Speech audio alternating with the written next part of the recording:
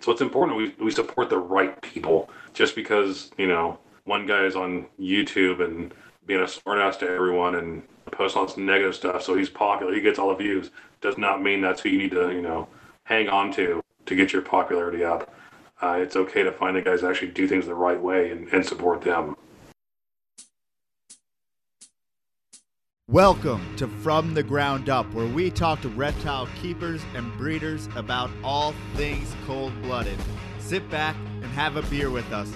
Well, some of you are driving. If you're driving, keep your hands tended to and enjoy the show.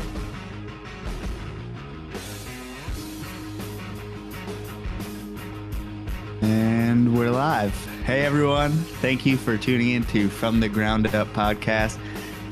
A few things to get out of the way in the beginning.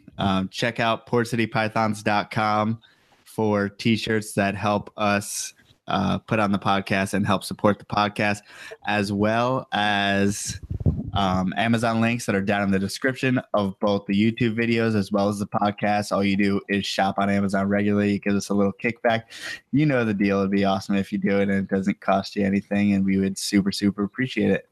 Also, Sorry. Yeah, you said t-shirts and I realized I'm wearing one. Oh, you didn't even notice. Sorry. We have the Reptiles t-shirt available in our store. And if you're listening on the podcast, that did nothing for you. And I'm sorry. And you're going to have to go to the website to check it out. And buy one. that would be awesome. And also, what else? Babies. Lots of babies. So we have lots of babies coming out right now. We only have one clutch up on the site so far because, quite frankly, that's the only clutch that took enough meals so far. We're still early in on the game, but check out our Instagram as well as our website. Ultimately, for Instagram, you can tell what's coming up because I post pictures of everything coming out of eggs, and Melissa hates me because I post too many pictures of the stuff coming out of eggs, as well as the animals in my hand and all the stuff that you hate, apparently. It's not the pictures I hate. It's not worth people listening. You know why I don't like it. But continue. Okay. Well, we will be having more and more babies available as time goes on. And don't hesitate to PM me, especially if you're looking for a specific animal from a specific clutch, because the first two clutches are like half accounted for already. And you want to make sure that you get what you want. And that's pretty much it. Do you have anything to add in our little intro? No. That is it. Today we have Brandon Fowler of Roaming Reptiles. So Brandon is a full-time reptile educator. He does shows all over California, and I'm pumped to have him on. I listened back to a bunch of podcasts from way, way long ago, from Reptiles Radio as well as Herpentine Radio. And we're talking like 2013 or so. And Brandon had said that, okay, which is kind of weird. When you said way back, I thought you were gonna say back, 2000, like well, like the birth of the podcast. True, I guess podcasts have like only really been a thing for maybe the past 10 years. Yeah. Okay. Context. So, and you had mentioned that you had started your business basically off of just someone Facebook messaging you. So, Brandon, first of all, thank you for being on the show. And second of all, can you kind of explain the story behind that? Yeah. First of all, thanks for having me. I appreciate it. So, Roaming Reptiles belonged to a guy named Andrew Barton, who lived here in Bakersfield. And he did shows. And we hired him for my daughter's classroom. That was one of his first shows that he ever did. We hired him. He came to my daughter's classroom, did a show. It was pretty cool. And that was it. He left. We took our daughter home, and it was all good. And something like 4 or 5 years later, I got an email from him. He didn't realize that we hired him for our daughter's school a few years earlier. I think he just saw like my profile picture and I was holding a snake or something, and wanted to know if I'd be interested in taking over the business and buying it because he had to move out of town and couldn't take it with him. So that was a big chance to take because before this, I never have spoken in front of people. it terrified me to talk in front of people. I tell people all the time, I failed classes because I wouldn't get in front of the class and like give a research paper or something like that. It scared me so much. And so I decided to take a chance and do it. And one thing led to another and kind of took off, man. And we've been going nonstop now for about 10 years. That's crazy. I couldn't believe you even said yes. If that's like it, or let your mind even think about it. If this is it's crazy. I'm surprised I said yes too. But we went to his house and I was looking at some of the animals and we were talking and we kind of decided on a price and what we could do. And it happened. And I remember doing my first show. I was so scared. It was a birthday party, and I was absolutely terrified. I had my wife; she was helping me, and I actually think that kind of made me more nervous because she was there watching, and helping. So I was like, man, I don't want to look stupid in front of my wife, and or something like that. And but it's one of those deals, man. I remember after that show, she was just like encouraging. She was, and even to this day, she encourages me and pushes me to do better, and she wants to see Roaming Reptiles grow and wants to see me get out there and do more education. So I tell people she's the backbone of this not only this family, but this company. She does all the behind the scenes stuff, and I get to play with animals and talk to people. So. Absolutely. And I think that's super important. I think you see that throughout the reptile community. And I mean, I guess any business owner needs kind of the support of their spouse or whatever, because it gets so Definitely entrenched in your life. So how did you get past like the initial, did you get any tips or anything on shows to do? Or did you did Andrew kind of have a show laid out that you emulated? How did you kind of come up with a show? And develop it. Yeah. So I was really lucky because he told me, he goes, you're going to do, 15, 20 shows with me before you take it over. Oh, that's great. You're just going to be my assistant and you're just going to, hand me animals. You're going to see how the flow of it goes. And so that's what I did. I mean, I was basically his lackey. I would carry Reptile, the boxes and set everything up and get everything ready for him. And, learn, on interaction on how to do things. And then once I took over for myself, I started tweaking things and, I would talk to people and say, okay, well, what do you do here? And I would kind of switch my thing around. And it's gotten to the point now where it's like I've completely kind of redeveloped on how education is ran, on how you do things. And it's really kind of been fun, man. That's awesome. So what did you do before Roaming Reptiles? And then did you just cut it off immediately and say, I'm going full out? Yeah, it was this or nothing, Wow, that's scary. It's one of those deals where, it is scary because you have a wife, you have a family, but it's something that I knew would take off. I had a feeling that this is what I was meant to do. If some people believe in that, you have that path that's just there, and you got to push through it and make it happen. And I believe this is what I'm meant to do. So yeah, I've worked in the oil fields. I worked in warehouses, forklift, stocking, inventory, stuff like that. So a lot of manual labor type stuff. So it was nice to get out of the oil fields and, play with reptiles for a while. Absolutely. So what do you do when you go from, you just have this business, and I guess people have a misconception a lot that you have a business and then people start calling you for your business or something, but you're there, you have a business. What do you do to get this started? Like, how do you market yourself? How do you get your first jobs? So when I took over, Andrew already had, some schools. He had like the libraries and we go to Rankin Ranch, up here in Caliente. It's about an hour away, where people from all over the world come and spend their vacation at this ranch. And we go up there once a week during the summer and do shows for these people. And it's we have people from Germany and Australia, just everywhere, come in and do these vacations. So we got those back. Andrew went there every other year. They've now had us there for 6 years in a row, which is a pretty big accomplishment. But once we got into one of the schools, word of mouth, principals talk to each other, teachers talk to each other. So now we do pretty much all the schools in Bakersfield. Libraries are the same way. I think we have like 40 some odd libraries that we do every year. We leave to go to the coast tomorrow to do the libraries at the coast. And so we'll be driving to the coast and back every day, which is about a 2.5 hour drive there. But I got to get back to put the animals up and get them rest for the next day to travel again. So word of mouth has been phenomenal in growing the business.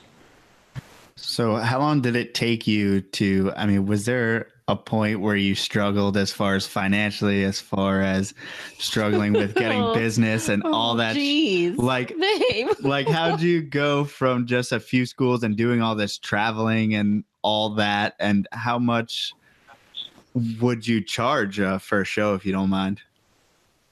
So the first 3 years, 4 years was hard. It was one of those deals where it's like, man, I'm not sure if we can do this, but every year it started to grow more and more and more. And we just toughed it out, man. We did what we had to do to get by. It's still not easy. It's not like I'm, making just money hand over fist, we still gotta, my wife she does all the accounting, so she knows what we need, what we have to have to cover, especially for our slow months during the winter, when we're not doing as many shows. Feeding the animals, paying for the animals, and all that. There's so much goes into it. So our birthday parties here in town, we charge $175, which is cheap compared to what some charge. I know some charge like $300, $400, $500. I won't do that. Some clowns charge $175. That is very cheap for California too. And the thing is, here's the deal: we charge $175. We bring about 20 animals, and which I always wanted to bring more than anybody else, right? I want to have that variety, but I charge $175 because I don't think it should be just for people who have money, right? I want the people that may not have $300 or $400 to spend to be able to afford my show. I want that low income school that can't afford some of these people to be able to afford me and have these kids have some fun and learn about reptiles. So I keep my prices down. Absolutely. And you kind of hit on a little bit that you try to keep diversity. So what is kind of your recipe for finding the right blend of animals to keep them engaged and then also have all the cool facts and them interested? With my show is very interactive. So it's not, I'm not going to go like scientific on these kids. I'm not going to, go in depth on a lot of stuff because they're going to forget most of that stuff. And I don't want to bore them. I want them to get excited when they see an animal. I want them to get a big smile on their face and want to interact with it. So my show is about them interacting. I want them to come up and hold it and pet it, have that touchy with them, right? Because that's where kids get excited. Kids want to save things when they can touch it. And so that's what really my show is about. And so we have king snakes and milk snakes and blue tongue skinks, boas, tegus, then we get down to like vinegaroons and hissing roaches and, stuff like that to kind of make it fun. Then we have our tarantulas that we have moms come up and hold. And so it's fun to get the parents involved because that really helps the kids get involved. So. Now, were you into tarantulas and hissing things and all that before this? Dear God, no. Okay. I did not like tarantulas at all. I still hate them. Now I have a few of them and I absolutely love them. Scorpions, same thing. I have them all and I get to play them all. So it's one of those deals where I can't expect other people to overcome their fears if I'm not willing to overcome mine. And so I overcame my fears and so now we work on everybody else. So you're saying you'd hold a rattlesnake like that? Well, no, that's different. That's dangerous. I won't free handle anything. I'm not. I guess I'll keep it PG. I'm not that kind of. Oh, we're not PG. You know, we're not PG. People kind of know my feelings on people who free handle and do stupid stuff for attention. I think they're, they deserve what they get. Mm-hmm. And that was something that I'd like to hit on. Listen back to those like 2013 shows. There seemed to be like legislation after legislation that were trying to take our snakes away and stuff like that. So obviously that's died down a little bit, luckily, since that just in the last few years. But what do you do to make sure that, we have a healthy hobby going forward, or what do you think would help us kind of go forward as a hobby and always put it in a good light? Oh, Lord. How much time you got? And about an hour and 45 minutes. So, I went live on Facebook a couple of days ago talking about being positive. Over the last 20 or so years, it seems like this hobby has really just kind of turned into a dog-eat-dog type atmosphere. You mislabel something, or someone doesn't like the way you keep something. There is no, here, let me help you out. It goes straight to an attack. We have quote unquote educators that do nothing but post negative stuff on their page. That's all they can get off on. And they don't do anything positive for this hobby. Instead, all they do is post negative after negative after negative. And they use it on YouTube. And it's a sad deal, man. And I tell people, if that's all you can do, please find another hobby.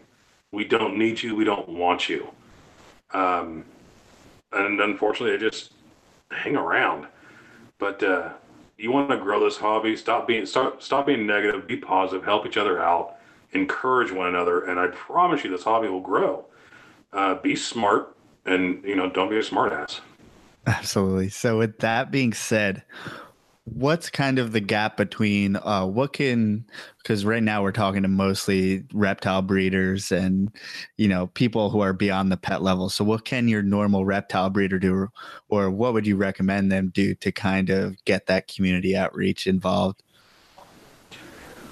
Well, there are some breeders that don't want to be in front of 100 people or 1,000 people or whatever it may be. And so with that, I would say find someone in education that you like, that you can support and help them out. If that means donating a snake, do it. If it means giving them roaches for feeders or worms or whatever, help them out. This is not a cheap business, right? It's a struggle because we take in a lot of rescues also. And so trying to house them and find homes for them and feed them, and plus our personal animals, it's tough. So I would encourage breeders to find someone who does these shows that's good and responsible and does it the right way, and help them out, support them. Anything, like I said, a snake, lizard, whatever. We can always use more because we do so many shows. We have to rotate these animals. And if I've gotten snakes I've gotten crested geckos from Wally Kern, from Supreme Gecko. Now, anytime anybody wants a crested gecko, I have them go to him, because he's just a good dude. One of the nicest guys in the hobby. If you ever talk to him, he's just a sweet guy. And so I have them go to him to get crested geckos. So it's important we support the right people.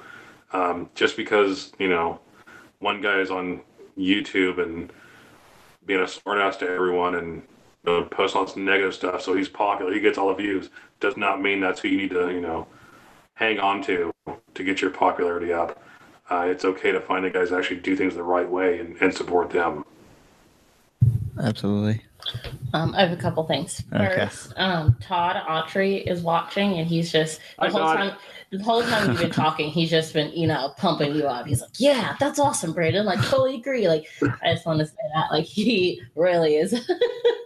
Todd's a good dude. He's always supported me, so He supports everyone. Like, he's great, and he's one of those positive people. I think you were speaking about, and always trying to do better for the community, even for things that he may not keep or may, not. I mean, I think he barely keeps at all. Right. But like, he wants to support the hobby and make, a better outlook within the hobby and for the rest of the world. Right. Yeah. Todd's a good dude. Man, he's supported me for years now.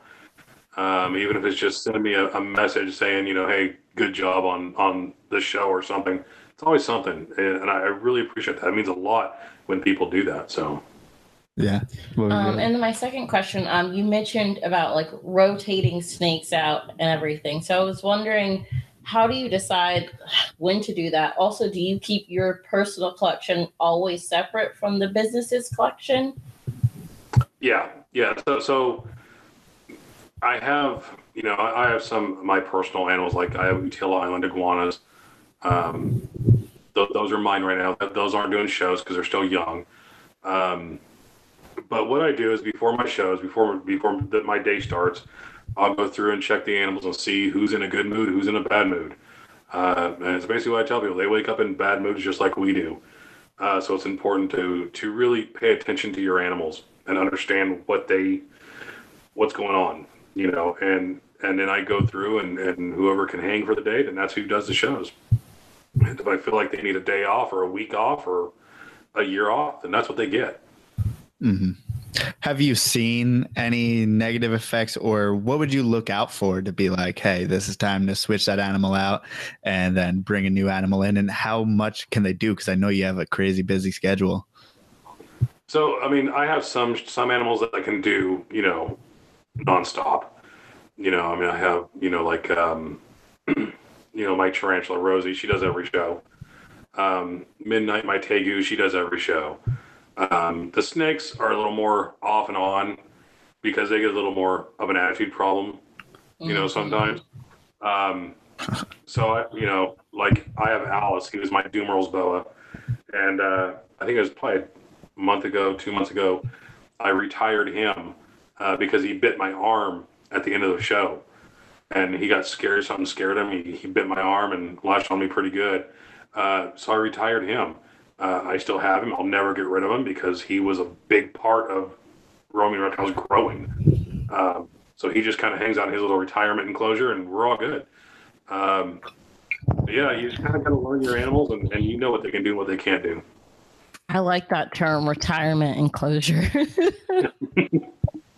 That's what I'll be in Sunday. That's what we'll all be in. I'll just work into that retirement enclosure. That's right. Yeah, so that's interesting that you find that, some of your lizards and inverts, are they just the hardier species? Like, you think you could take a corn snake with you every day, or? Oh, yeah. Well, I take my milk snake and my king snake with me every day. But like, Rosie the tarantula, they're like, I don't care, whatever. They just kind of go. But and of course, like milk snakes, they're easy.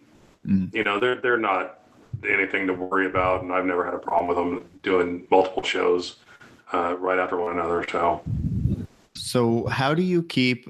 Is one thing for a lot of us. We usually keep like one or two species mostly, and we all set it up the same so we can have a bunch of animals. It's a lot different, I guess, when you're all over the place as far as species and types of animals. So how do you go about keeping all the different types of animals? Like you said, it must be expensive.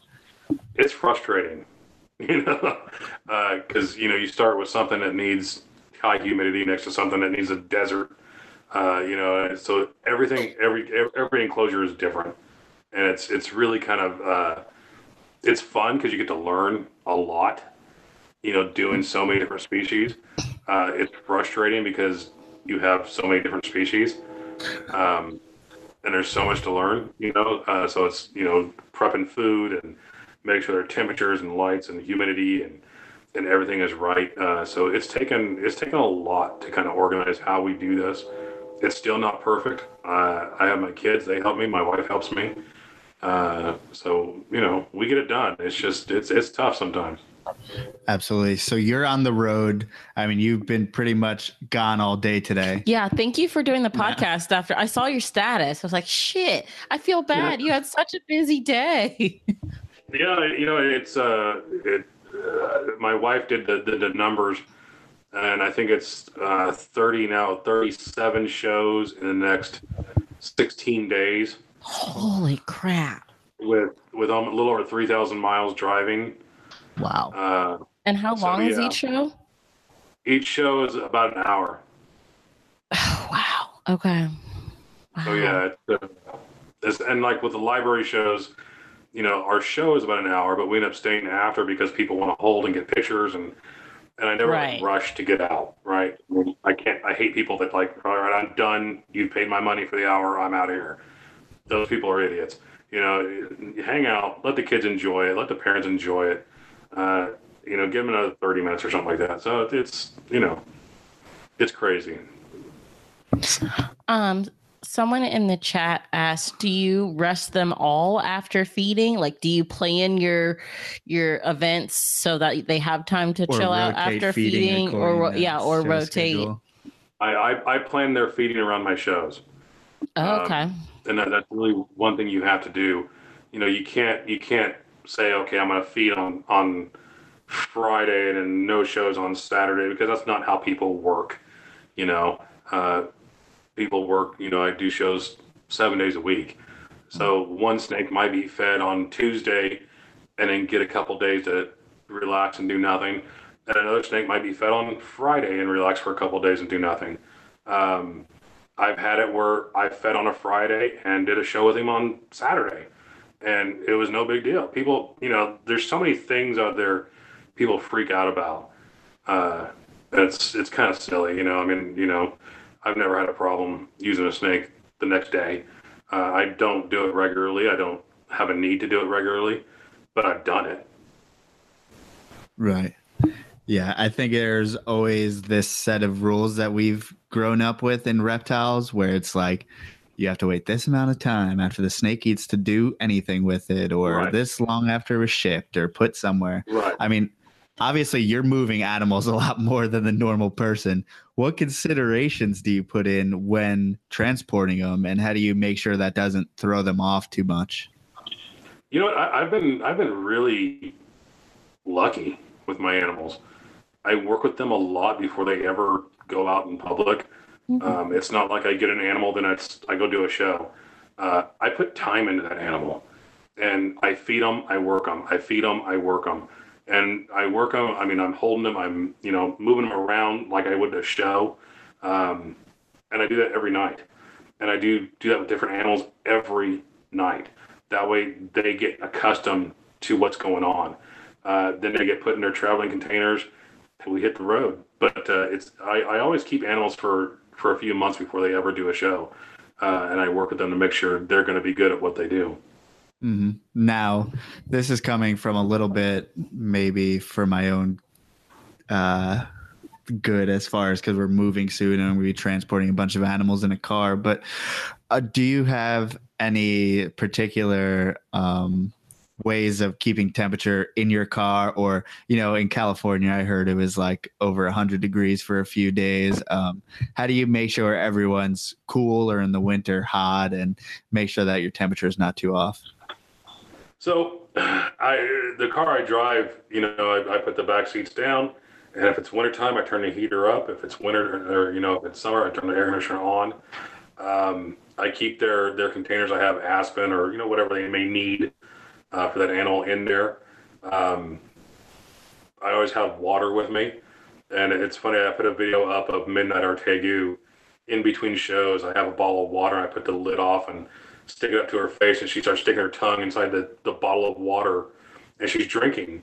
And I do that for my snakes. I do it for all my animals. I'll stick the bottle of water up to them, and they'll take a drink and kind of do their thing. But temperature, I've never really had a problem.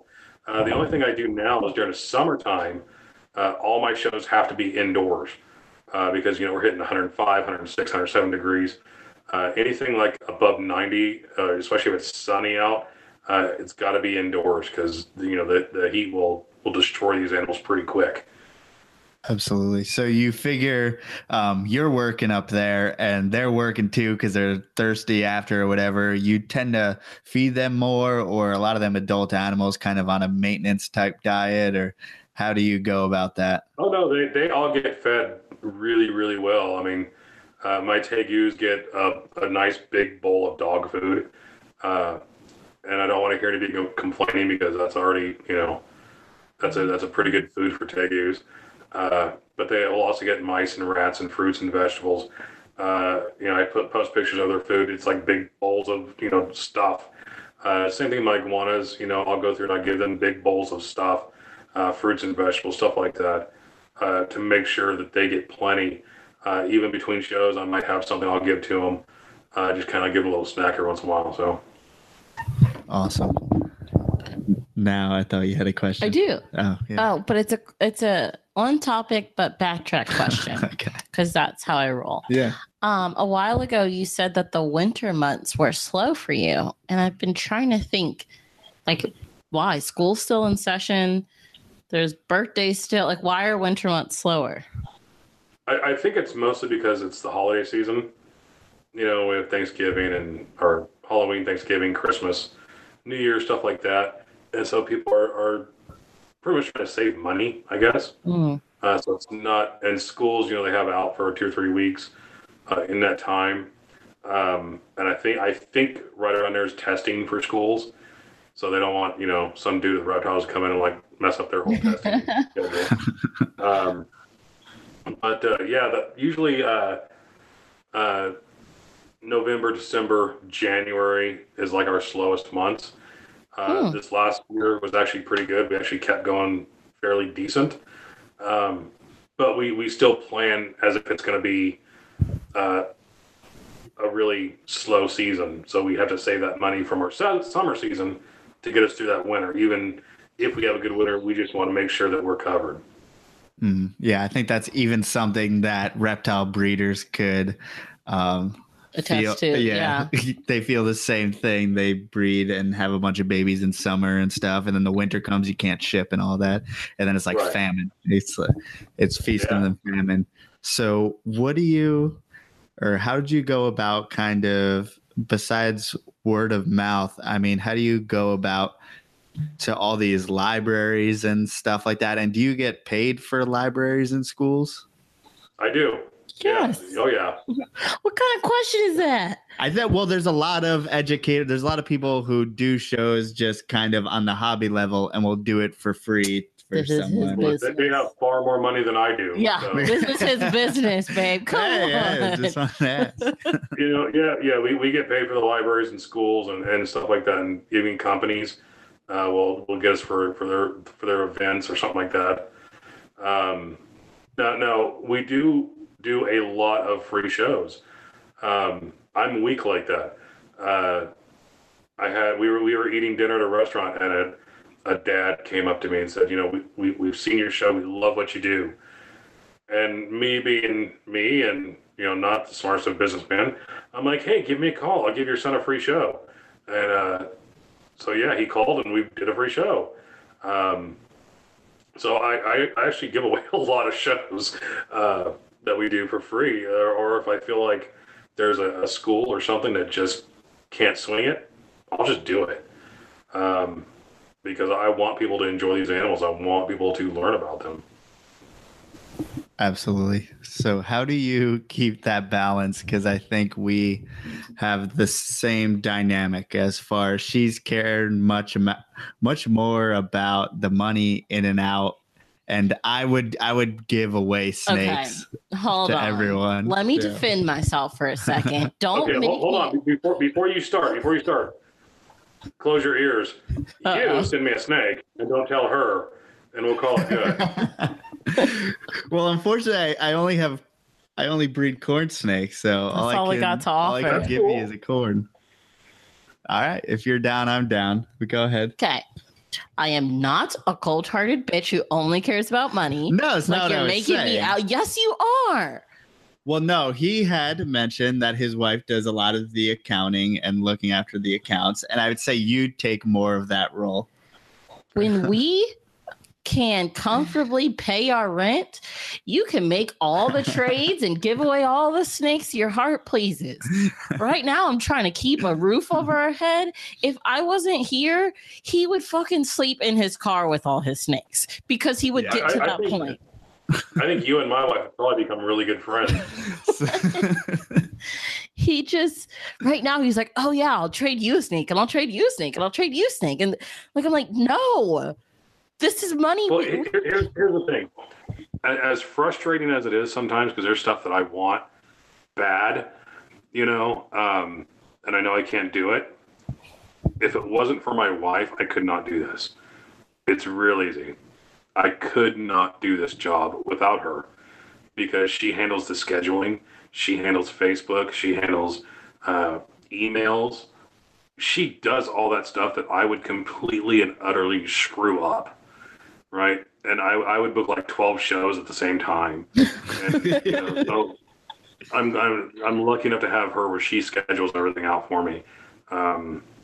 So it's totally worth it.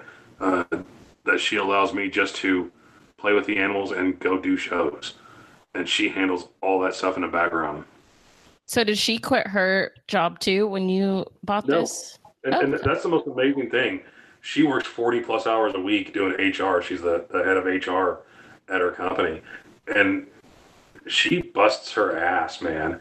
And then she comes home and she's with the kids and, so it's nonstop for her, man, but she does it.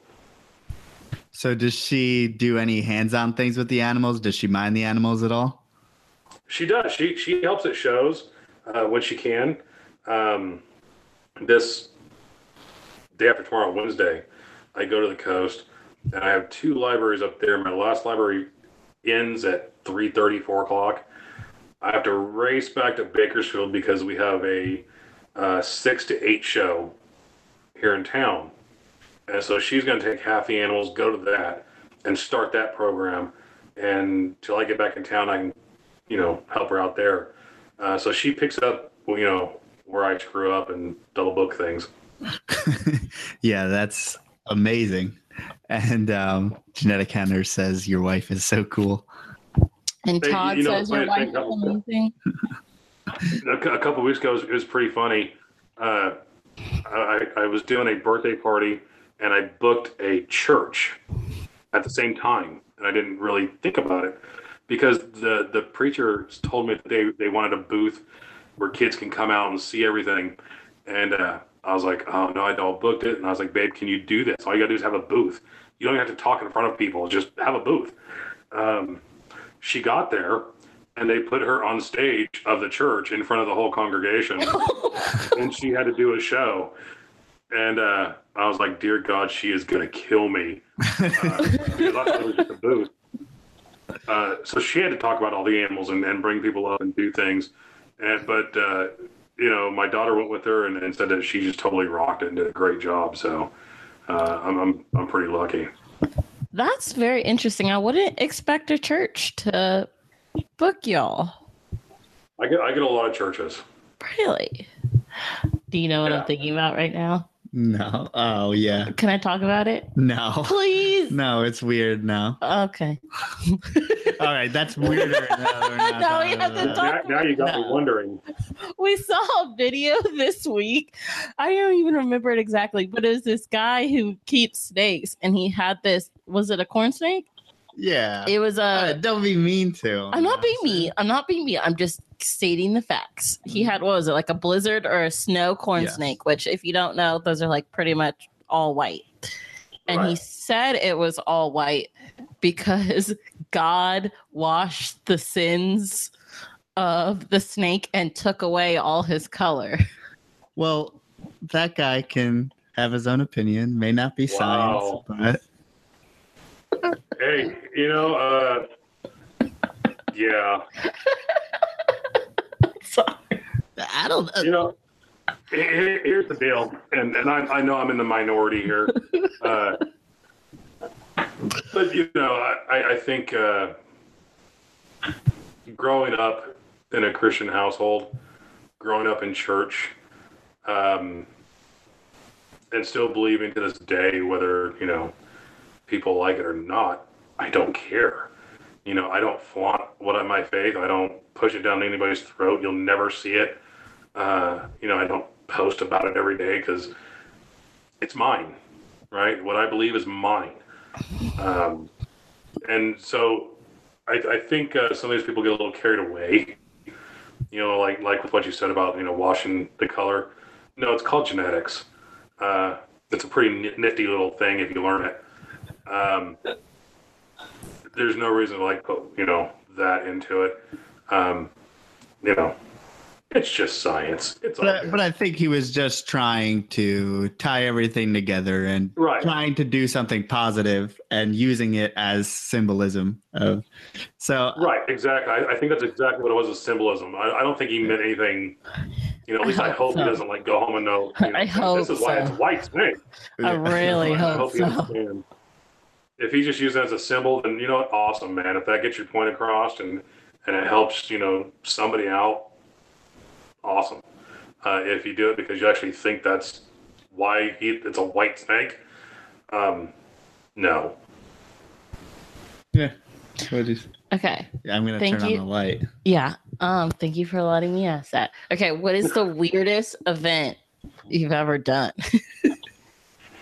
Oh Lord.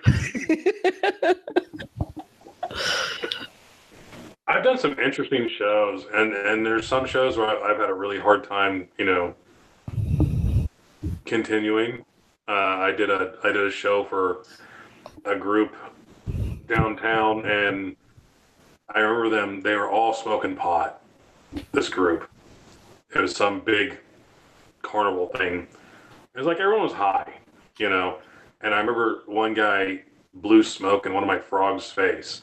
Francis had a big African bullfrog, and he blew the smoke in its face. And I thought I was going to come unglued, man.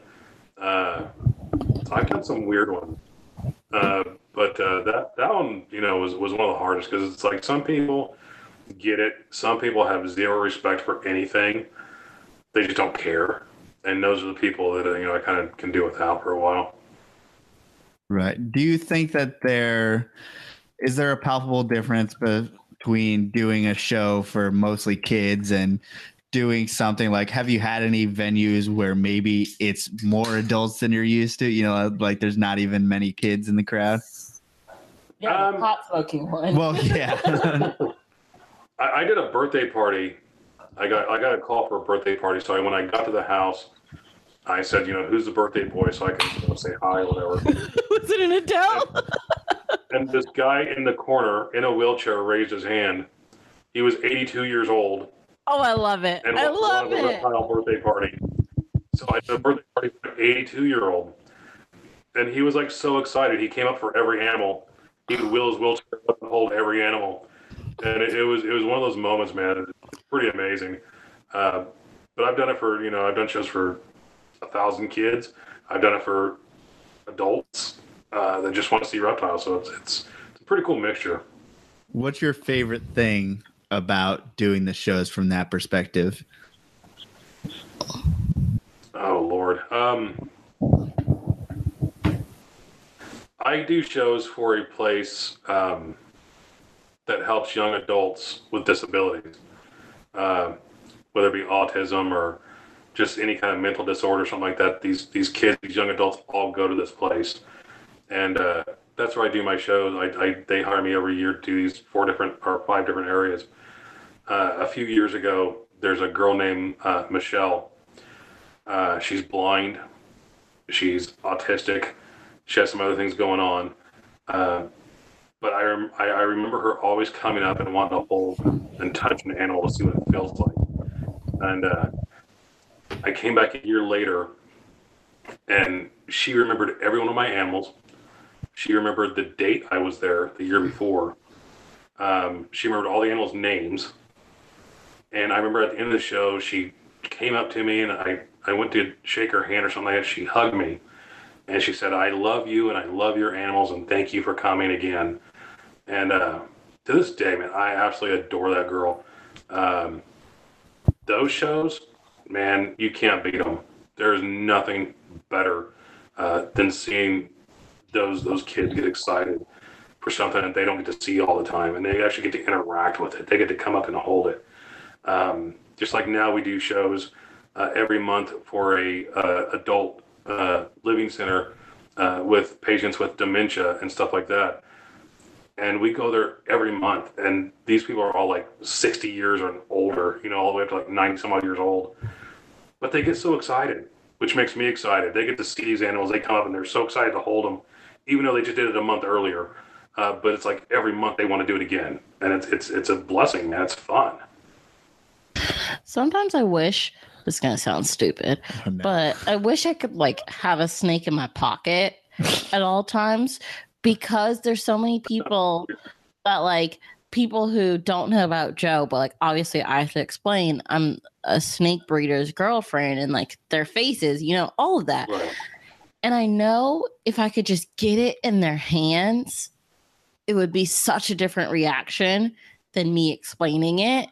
And so I wish I could just like always have it in my pocket to like pull out and be like, here, just touch it. Like, just hold it. I promise you, it's not what your brain is thinking right now. Well, I tell people, people that take their snakes to like Walmart, and Fast Trip, you don't need to do that, right? That's going to cause more fear than you are helping, because not everybody wants to see that animal or wants to have that encounter with that animal. And I think we get so excited sometimes to share our pets. We're like shoving their face. We're like, here, look at this, and they're not ready for it, And so I tell people, if your animals are not invited, don't bring them. It's real easy. If someone doesn't hire you or say, hey, can you bring a snake over to let little Johnny see it?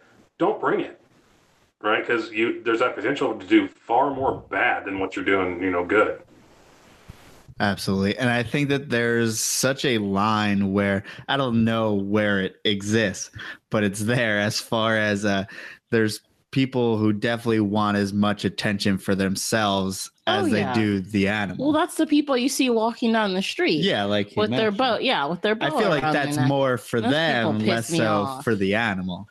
Well, and that's one thing I try to get across to people is doing these shows. It's not about me. I'm not the star of the show. People don't pay me to see me, right? I know I'm not that, awesome looking to get that kind of attention, but animals do a pretty amazing thing. People want to see the animals. They want to learn about the animals. They want to interact with the animals. That's what I give them. The animals are the stars, right? They are it. That's why in most of my posts, I try to not post a lot of myself or pictures of myself, or if I do, I'm like with one of my kids that's helping me with the show, or stuff like that, because it's not about me. It's about the animals. And we have people that they feel like they have to be in every picture. They have to be in every video. They have to be the star of it. And they don't understand they are not the star, right? The animals are the stars. So what are the kind of steps and things that you do to ensure that people are interested without all theatrics and BS pretty much? It's funny because that's I remember when I started out, I had people say, you got to be dramatic. You got to have some kind of suspense. And I'm like, dude, I can't. That's not my style, man. I just don't have that. And it's funny. I was telling my wife I needed, see about getting some new animals, and I need to mix something up. And she said something about on Jurassic World, Owen Grady said that, it's a reptile, wow enough type, that's it right there. That's a big animal. They're excited about it. And I've really come to understand it. Man, all you gotta do is pull out one of these lizards or snakes, put it in a kid's hand, and you're good, right? They're excited.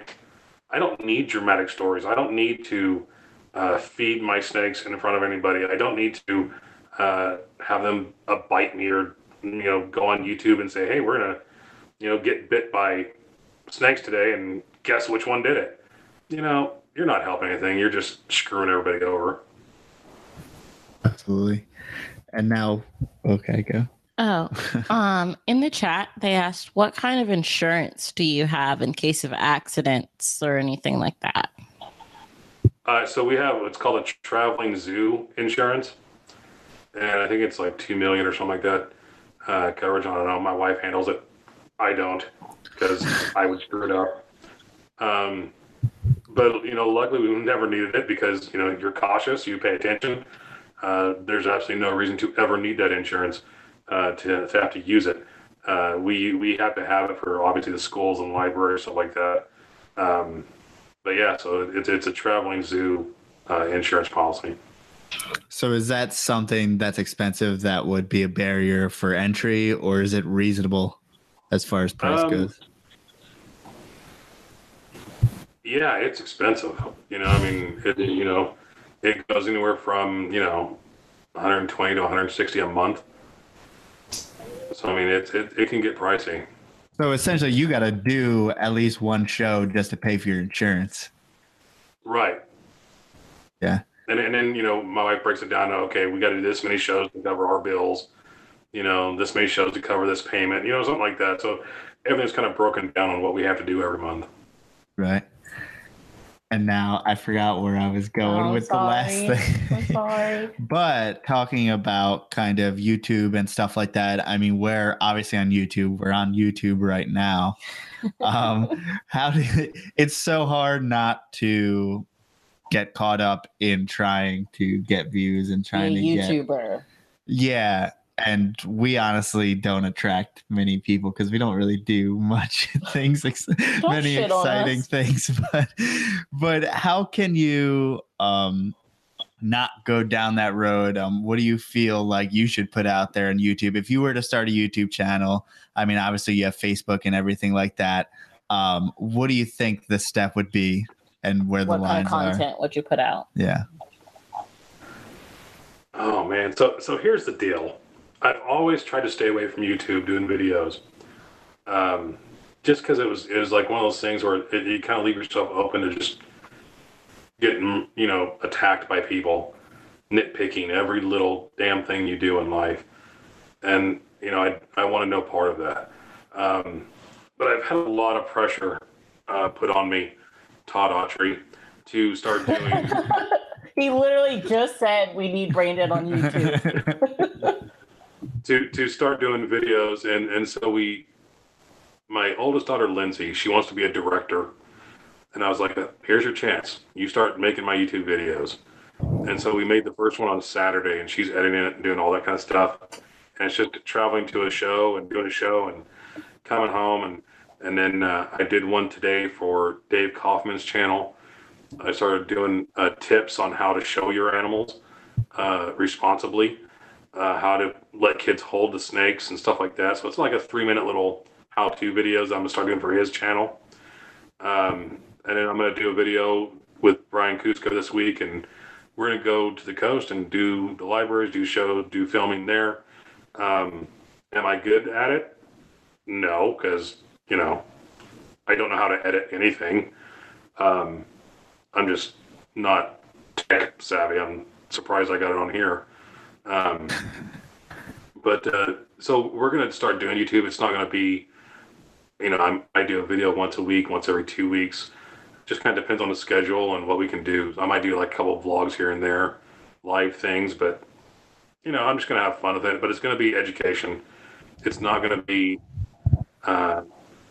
stupid, bite videos or, look at my Burmese python eat a cow. I'm not interested in doing that stuff. I want it to be informative. I want people to have a good time. I want people to learn something. I want people to learn to enjoy these animals. Mm-hmm.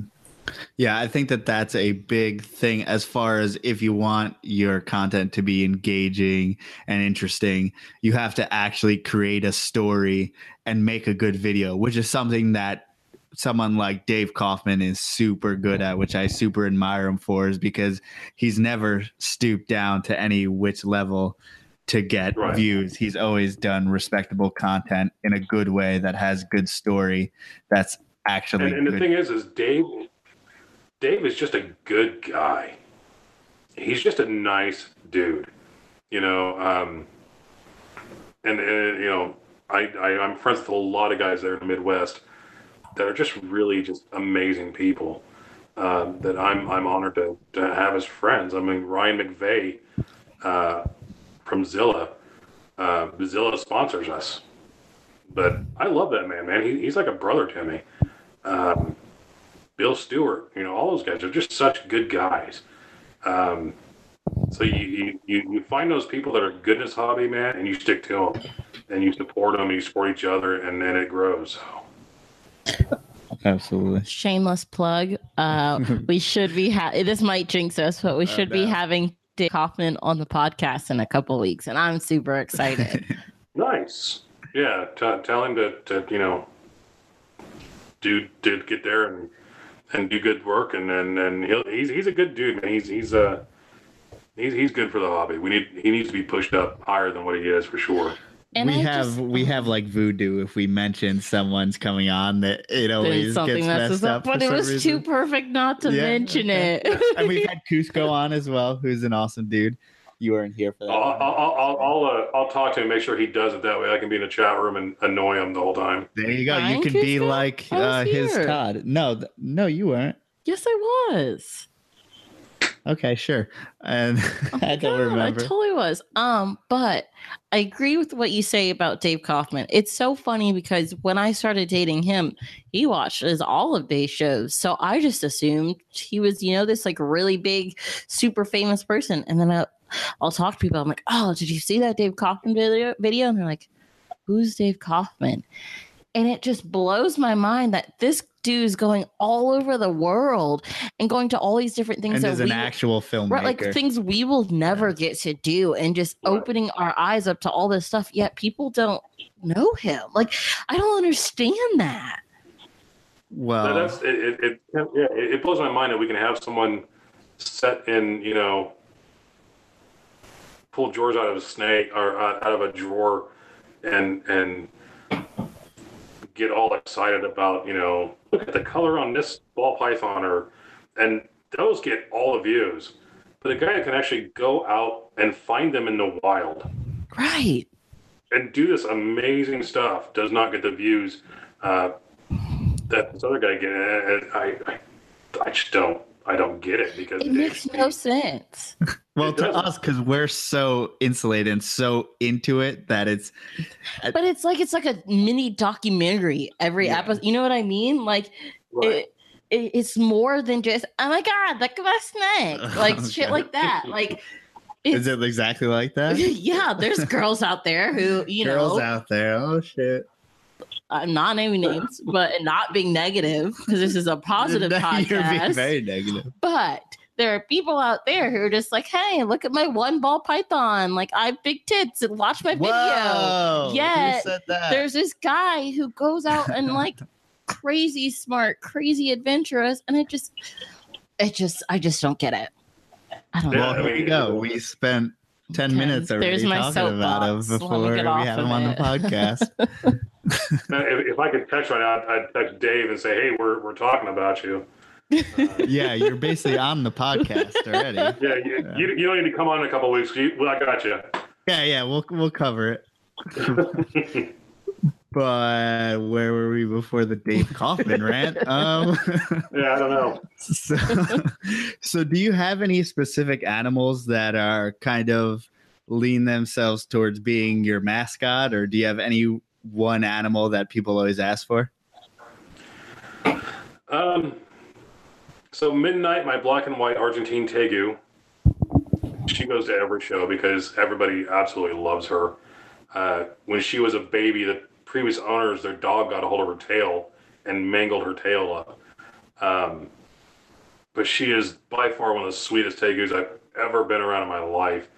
I hold her up on my shoulder. I let kids hold her on their shoulder, and she'll just put her head on her shoulder and fall asleep. She is my big baby, so she goes to all the shows. I have Alanis, my rhinoceros iguana. She's just a baby, but she had metabolic bone disease, so her spine is twisted up. But again, she is my baby. She goes everywhere. Rosie, the tarantula, is always popular. Everybody wants to see her. Even the people that are scared of tarantulas want to see her. I see that face. So one of these days we'll all get together. I can't. You're gonna have to hold Rosie. So. I do have to say the fact that I slept. Our friend Wes has a bunch of them, and I slept in the same room as multiple of them, and I wasn't even scared. Really? We were very intoxicated. It was like 3:30, but I almost. That's the time when you don't want to hold them. And then also he's like, let's take out the IJ. It usually tries to bite me, but I guess he had some balls at the moment and everything went good. So we took out some things. Do tarantulas bite? I don't know anything about them. I literally just know they freak me out. If it has a mouth, it can bite. Or fangs, for that matter. They do also like shed hairs on you, right? Yeah, I think I'm actually allergic to their hairs because I've handled them so much. I've handled them so much now. It's like I itch pretty much 24/7 on my hands because of it. But it's one of those deals where I can't stop using them because they're popular. And can you wear a glove? Yeah, but that would look stupid. And plus, you would be like, I have a glove on, but someone else put this in their hands. Right, exactly. So I keep my tarantulas because I can't tell you how many people have overcome a fear of tarantulas by holding Rosie. I give them nice names because it helps. My monkey tail skink, his name is George. My lavender albino retic is Butters. You keep nice names. That way it kind of personalizes those animals with the people they're engaging with. Yeah, we don't want Slasher or I try not to get too Okay, what is the I don't know how to word this. The specific fear, specific thing people think about tarantulas that's not true. Like with snakes, everyone's like, ew, they're so slimy. And I have to convince them, no, they're actually not slimy. Like your brain is telling you it's slimy, but it's not. And so what's the thing people think about tarantulas that's not? They automatically assume that no matter what, they're going to tag you. They're all just aggressive, chase you down, and bite you or whatever, and it's funny because I tell people, you watch these movies from the 50s and 60s where tarantulas took over the town and started fires and flipped cars over. And I always say, they didn't actually do that. That was a movie, and so, we kind of start that going that way. So it's a lot of people just automatically assume they're just these mean animals. Mm-hmm. Now, everything that you mentioned so far has legs. So what's up with the no snake love? It's funny. I have my king, my milk, a corn, a hypo jungle, but red tail. I have a couple ball pythons, my retic, my Dumerals boa, stuff like that. I haven't used a ball python in a show in probably 4 or 5 months. Yeah, because they're boring. I'm just joking. That was me. Yeah, they are, but but I haven't used a bearded dragon in the same amount of time because people know them. They see them all the time. True. Bearded dragon and ball python. Everybody knows what those are. So if I have a special show where they request a ball python or a leopard gecko, or a bearded dragon, then I'll bring it. But I like to bring stuff that are a little more exciting to get people a little bit more involved. If I'm doing a show for, like I said, for the place that for the people that have dementia or something like that, I'll bring those animals because they're calm, a ball python, bearded dragon, stuff like that. Mm-hmm. Now, how do you safely have people handle, if you do at all, say something like a retic? So I never just give them the animal and say, here, right? I always have control of the head, no matter what. If you're going to do these shows, you have to be ready to take a bite If someone's going to get bit, it better be you. It better not be one of the audience members, a kid. As a presenter, you take that. It's your responsibility. So you always put yourself in a position that if someone gets bit, it is you. Mm-hmm. So is there any time where you had to kind of take a bite, or I'm sure you've taken bites from little snakes and stuff during shows? What happens when kind of all hell goes loose? So my Dumeril's boa, he's about 8 foot. I'm sorry. My Dumeril's boa is about 6 to 7 foot long. He got scared and bit me on the forearm during a show, and he got me good. I mean, it was inside. I was like saying every word I could think of, but I was in the middle of a school assembly, so I couldn't say it out loud. That's a big, fat, muscular head with some jaw power. Yeah, so I just smiled and told the kids that he was giving me a little kiss. And, I turned around, got him in his container, I was able to get him off my arm, wrapped my arm in a towel really quick, and said, he kissed me a little too hard.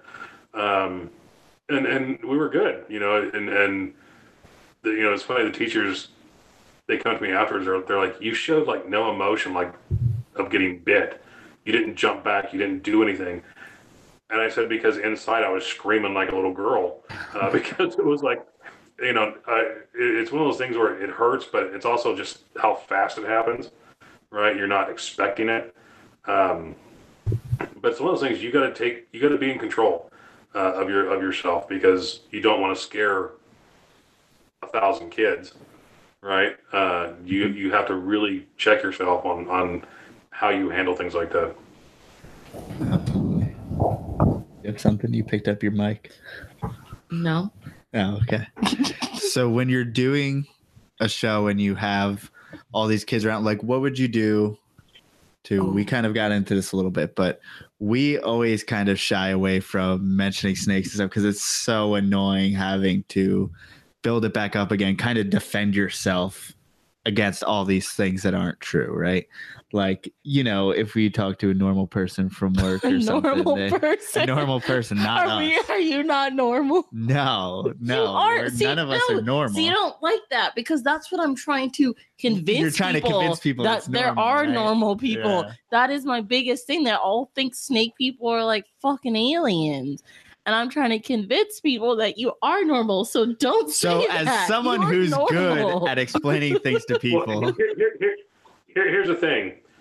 Before I really started doing these shows, I could go to like a family event, and talk about the weather and talk about,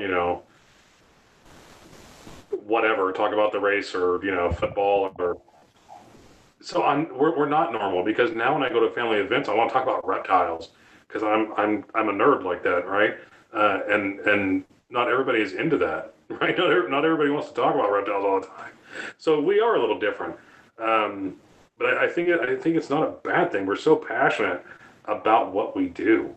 I'm so passionate about sharing with people and letting people learn and do it in a way that's positive, that shows these animals in a good light. I just want to keep going, right? I get excited. And like I said, for people to do that, it's not a bad thing. It's just we want our animals to be normalized, like dogs and cats and gerbils and goldfish and all that stuff. Is it going to happen anytime soon? Probably not. But you know what? We'll keep chipping away. Doesn't mean we got to give up and stuff. Come a long way. But just because you want to talk about reptiles doesn't mean you're not normal. I'm a teacher. All I want to do is talk about the kids I teach, and I consider myself normal. But But you can't be obsessed with a weird thing. It's you can't go up to somebody at a party or that's not in a reptile and say, dude, did you see that new retic morph out there? And they're gonna look at you like, what kind of idiot are you?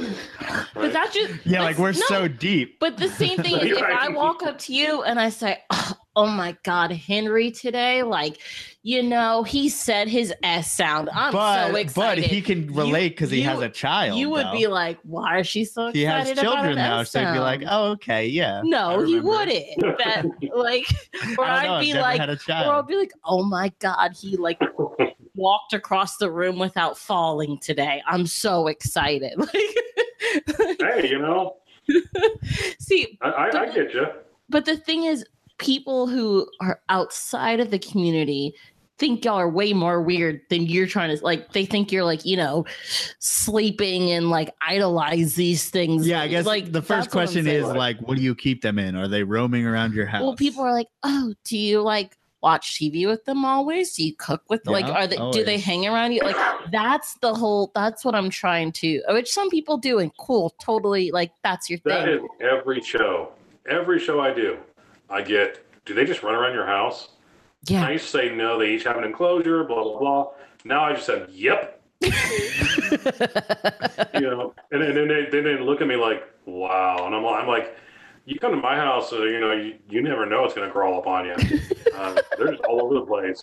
And then I tell them, no, they're in enclosures, blah, blah, blah, and keep, and that's normal. But people think it's like cats. Like, they just run around our house. So that's what I'm trying to... I guess that makes sense. Yeah. You say like cats. Yeah. Define normal. Cats aren't normal. Yeah, I don't Sorry to all the cat people out there. And people who have over 5 cats, I would say, are stretching the normal. But we have like, we'll have like 100 reptiles or something without I Did you can't say talk. 5 cats? I said I think anybody that has more than 0 cats is a little off. It is questionable. I was trying to be nice. I really don't like cats, but the rest of the world does. So I was trying to be nice. Well, niceness was thrown Sorry, out the cat window. people. I'm just not a cat person. Are you a dog person? I was raised, my dad used to breed dogs whenever I was a kid. So we've always had dogs. But with my time and scheduling, I just don't have time, maybe one day I'll get a dog. I like reptiles. I'm that kid that said, I like turtles. That's me. Are your Cyclora and Tegu to the point where they could free roam around if you wanted to, or they come to you, or all these things? If people are looking for dogs in a reptile, people say, hey, get a rhino iguana or a Tegu. Is any of that correct, or have you experienced any of that? I can let Midnight, our Tegu, out, and she'll just kind of roam around, do her thing, and scratch to get up on your lap and fall asleep. That's pretty much all she wants to do is cuddle.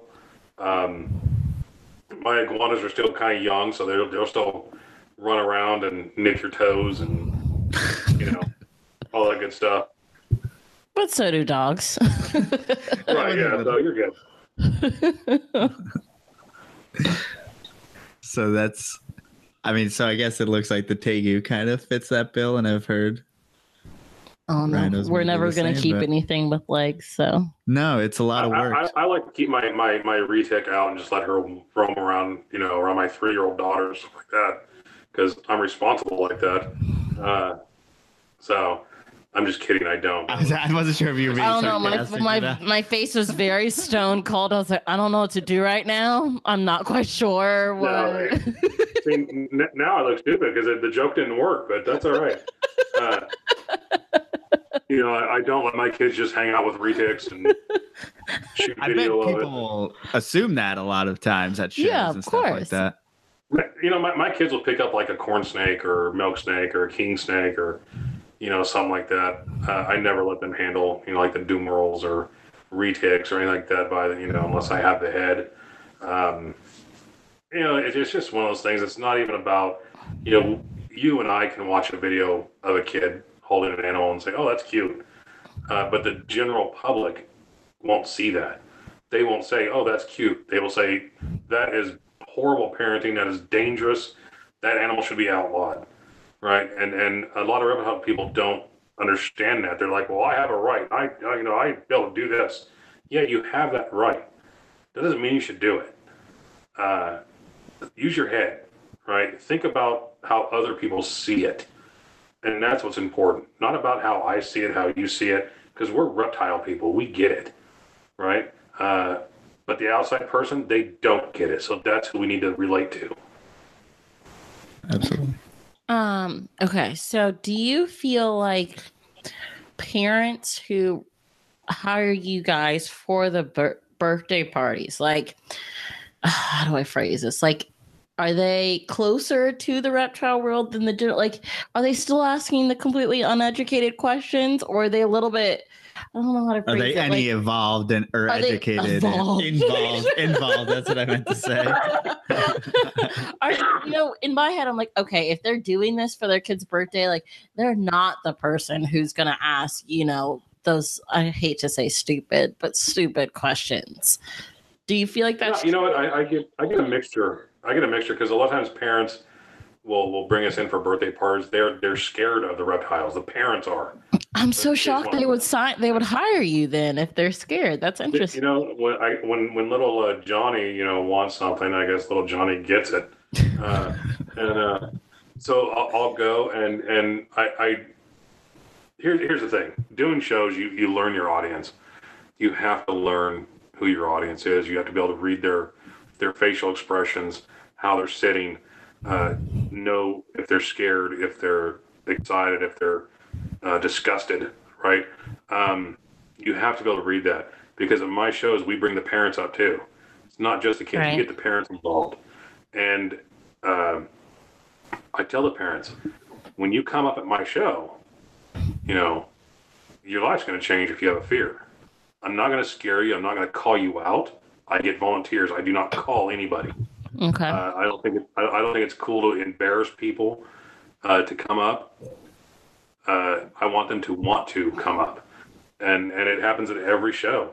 They'll come up, and I tell people, if you have a fear, today's your lucky day because you're going to get a chance to overcome that fear. So you should be really, really excited. And I say that at every show because I mean it. They should be really excited because they're going to get to overcome that fear today. And I tell them, you give me 5 minutes, that fear will be gone. And now, does it affect the kids after seeing, someone like an adult handle the animals that may have been afraid in the beginning? Oh, yeah, because if the parents do it, then the kids are just like 100 miles an hour. They feel more confident when mom or dad comes up and does it first. It kind of empowers the kids to say, okay, they did it, I can do it. And there's times where other way around. I had a little girl, she was like 6 years old. Mom was terrified of tarantulas. Little girl came up and I put Rosie on her head, and they took pictures with a tarantula on her head, and she was so excited. And that kind of encouraged mom to come up and hold Rosie. So mom did that, and she overcame a fear. So it works both ways on that. Yeah, that's crazy. I mean, you get such an opportunity to meet different people and introduce them to reptiles. How did you get that sense for the crowd, and when did you finally get comfortable up there doing your talks? Probably after a couple years of just seeing the variety in people, on you kind of know what they're going to do. You kind of know what kids are going to do before they do it because you've been around so many of them. So I guess I'm lucky that I can read people pretty easy when it comes to body language.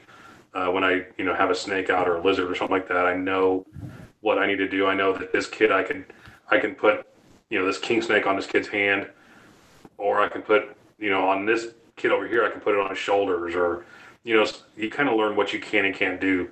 It takes time, but I think that's a big part of the shows is be able to read people and understand what they can and can't do. Mm-hmm. Before those 2 years came up and you weren't able to do that properly, is there an equivalent to a reptile show bomb in comparison to a comedian bombs on stage? Were there any shows where it's just oh no, and then you struggle through it?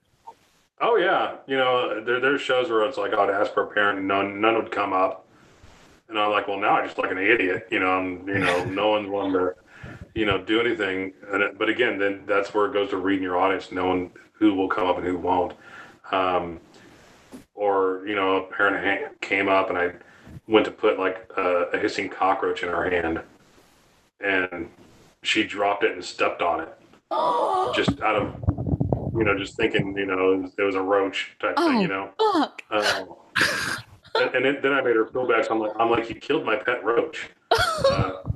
Her name was Samantha, and I went through this whole thing, and she felt really, really bad. And I was like, I'm just kidding. I have like 1,000 of them. It's all good, and we'd talk about it, stuff like that. So I've had some, interesting things happen. I laugh, but I feel like that's something I totally do. Actually, no, that's not something I'd ever do because I'd never touch one. But, yeah. Really? But if you go up there in the first Louisiana fucked me up to cockroaches. If I wasn't from Louisiana, I might have different feelings. But we have some of the most ridiculous. You're just gonna come to my show then. My wife has family in Texas. We'll have to come hang out. The Louisiana cockroaches are so ballsy and don't care, and we'll just get all no, can't do it. Yeah. As opposed to the roaches that are not ballsy and do care. The amicable roaches. The other places don't have the flying ones we have. What I don't know what you're talking about. But. Thank you. Exactly. We have flying cockroaches in Louisiana. Okay. And that's why I'm so terrified. If they never got off the ground, different story. Ours come off the ground. I don't know what you see, he's acting like It's all good. Flying cockroaches exist. See? I need to Google it. You've really never heard of a flying cockroach? They exist. Well, dubias, they can flutterfly a little bit, and do their thing, and that's always fun during the show because everybody kind of freaks out, but it's all good. Speaking of which, do you breed? I mean, it seems like you breed cockroaches for some of your animals, but do you breed other things for your animals, whether it be mice or whatever feeders you need? I used to breed mice and rats, but time-wise, I just did not have time to do it. So now I order everything, mice and rats, online, just because it's easier now. It's more expensive, naturally, but I just don't have time. I don't know if there's not hours in a day to take care of as many rodents as I would need and everything, and then do shows and work the animals and, spend family time and everything. So. Yeah. So does that carry into? It was give up the rodents or give up family time. It was tough. Do you breed snakes or anything like that, or any of your reptiles? I might bleed. I might breed my blue tongue skinks, something like that. Maybe some iguanas species, a couple of corn snakes. But most of those animals, like my corn snakes and stuff like that, they go into classrooms for kids to be able to enjoy for the year. So I don't do it to make money. They go into classrooms. We donate the enclosure, all the equipment, and the animal for free to that teacher, and that animal's in the classroom all year. So, do a lot of people come up to you after, like, looking to buy a reptile, or schools looking to put them in the classrooms after you do a show? Yeah, we get quite a few, but it's like when people want to buy something, I point to a breeder that I know that's not going to be a dick. That'll actually take time with them and talk to them and explain things to them, and then that's who I point them to.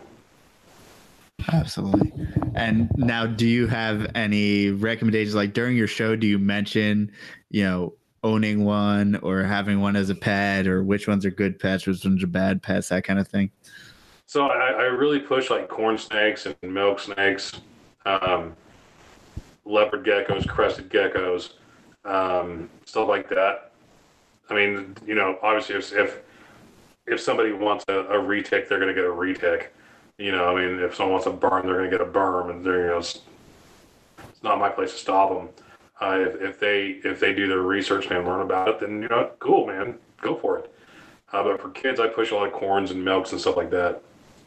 Right. Yeah, I think that's where I go as well, which is why I didn't feel like breeding much other than corn snakes as far as giving them out to pets. Like, I barely feel comfortable with anything much more of a corn snake, and I'm super cautious about even the corn snake. But it's just hard. I mean, even like a ball python, I've seen way too many people not keep those correctly and, have a bunch of issues. So I feel like corn snakes are pretty indestructible in their own way.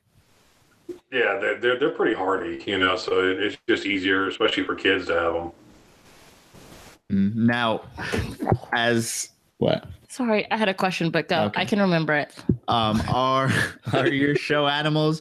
Do you ever maybe bring a baby to the show to show people, or do you wait for them all to be adults and all be good to go? And I brought. I was donated a hognose snake at the last Pomona show, and I would take it as a display animal so people could see it. I take it to this day, and if it's a new animal that I got in, that's sub-adult, adult, it hangs out and I work it for a while. If it's a baby, I play with it for a while, work it for a little while. Then I'll take it as like a display. That way it grows up doing the shows, and it's comfortable doing the shows. The thing is people say, when you get this animal, leave it alone for 2 or 3 weeks and don't touch it. Let it get used to its surroundings, and that's BS. It's best that you get that animal, you start handling it right away. It's better to get that animal stressed out now and get it over with, and that way that animal can say, okay, you know what, we're good. This guy's not gonna eat me or attack me. It's good. Why would you let that animal calm down for 2 or 3 weeks and then start handling it and stress it out all over again? Do it now, get it over with, and I promise you, man, that animal will be badass for the rest of your life. And easy to handle. So that's what we do. I guess if it can't get handled by you right away, then it's not going to do shows every single day, be moved around, taken out of cubs. And do you remember your question? Oh, fuck. Oh, man. Depending on you here. I you really forgot it, man. It's because the chat. I blame I'm trying to answer people in the chat. What? Okay, wait. What were we talking about like 2 minutes ago? I don't remember. How many hate comments am I getting on the chat room there? Oh, none. All positive. They're just all positive. And every time the chat kind of takes its own avenue and path. They're just shitting on me, honestly, now that I'm reading it. I wasn't reading it before. No, sorry. No. See, you got to read the whole thing. It takes its own path and avenue separate from what's actually going on here. Crap. What were we talking about 2 minutes ago? If he has baby snakes and brings them out, or adult snakes, and talking about parents at shows. Damn it. Different things. Well, let me save you, all right? Damn it. I'm so I know. mad. It was such a good question. Okay. You're fired. Okay, you go. So how do you keep say something like a retic or a tegu, some of these things with large enclosures? Do you have totally separate rooms and different setups for different things? Yeah, I mean, everything has its own enclosures. That's set up specifically for them. Like during the summer, my tegus will go outside. They have a nice big pen out there they can run around and do their thing. And I'll take, animals outside and let them cruise around and get in a kiddie pool and swim for a little while and, do their thing. I mean, they all have their own little enclosures, or not little, but little enclosures they get to live in and live their life. So, but, a lot of people, talk about enrichment for animals, which is important, right? Animals need that enrichment. But my animals use their enclosures to eat and sleep because their enrichment is me. I am their enrichment. Going out and doing these shows, that is an enrichment. These animals work incredibly hard. And I post all the time about how proud I am of our zoo and how hard they work. Because they do, man. They go out every day, bust their ass, and do a fantastic job. They get handled by tens of thousands of people, and they're good. They have no problems, right? So they come home, they get in their enclosure, and they're like, all right, I'm done. They just go to sleep. They eat, go to sleep. Then they get up, do shows. I feel like that's kind of jarring for the breeder who myself is like, I try to leave them alone as much as possible. But for you, obviously your job depends on you getting these animals to the point where they could be constantly stressed without any, ailments or negative effects of it. Well, it's funny because I hear people say, ball pythons, they'll go off food, they stress easy, they do this, they do that. I've done it where I've taken a ball python I did 3 shows one day in a school, had a ball python, I took it every show, came home, put it in its enclosure, which is in a Zilla front opening enclosure, right? It's not a tub. It's an actual glass, It has one hide, has a light for a heater. Put a mouse in there, it ate. Put another mouse in there, it ate. Put another mouse in there, it ate. And people are like, oh no, that poor ball python, if it's out wandering, it's stressed. No. If it's out wandering, it's just cruising, right? I've had them eat, do shows. So, I think people use that as excuse, a lot of times why it's not eating. Oh, it's stressed. No, you're just not doing something right. I've never had a problem. All my animals eat and they work harder than any animals around. So, yeah, I think we've perpetuated kind of a culture of making excuses for keeping animals in tubs, and that's one of them. And I keep animals in tubs too, but also I think people have gotten away from the fact that pets may be kept differently. I am a breeder. I keep them in setups like a breeder would. Right. I don't know. If you have one corn snake, I don't know why there's a reason why you should have it in a tub. Right, and here's the thing. Here's where I'll probably get bashed. People say that racks are better for ball pythons, and I just wish I'd have so much more respect for the breeder if they'd say, we keep them in racks because it's easier for us. Mm-hmm. Right? It makes our job easier to keep these animals in these racks. We can clean them, feed them. Don't say, oh, it's better for the ball python, because I've put a baby ball python in a 40-gallon breeder and it thrived. Right? You can do it. So the racks are for the person to make their job easier. Because obviously you can't have all these tanks for a breeder. Right? That just wouldn't make any sense.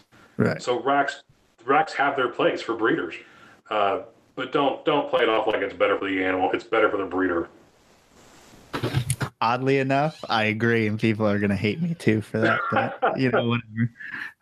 And I'm a hypocrite. I'm the one who does it. But I have a rack. I'm not bashing them. I just wish they would say it for what it is. Right? Mm-hmm. It's easier for you.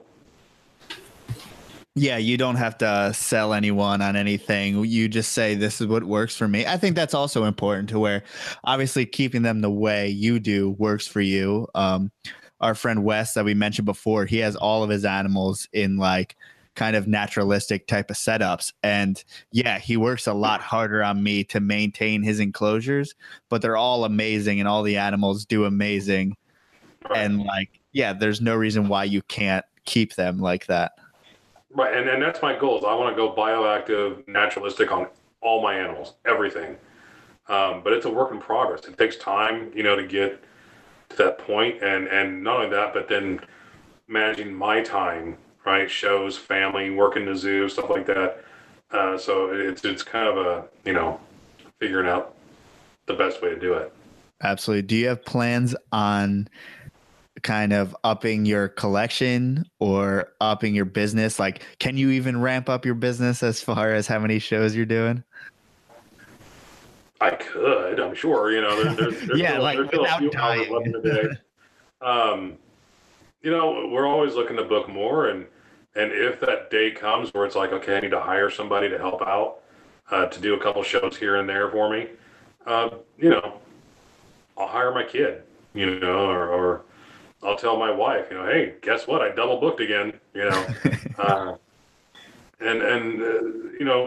I'm always looking, for new animals, kind of, because we do a lot of repeat shows every year.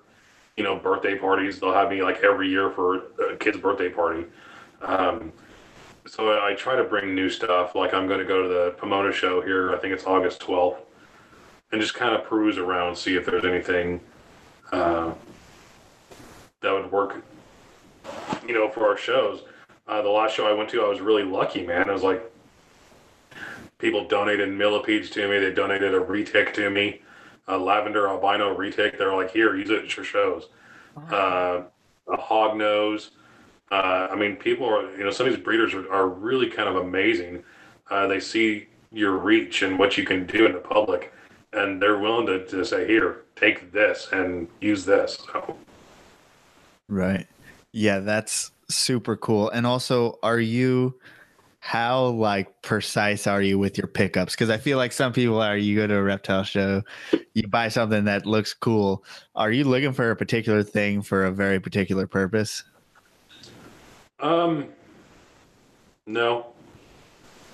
Honestly, I'm not. I go and see, and as I'm looking at the animals, I'm like, well, this would work good in this situation, or, you know, and then if I see something, I'm just like, yeah, I need that, right? I bought some Asian scorpions.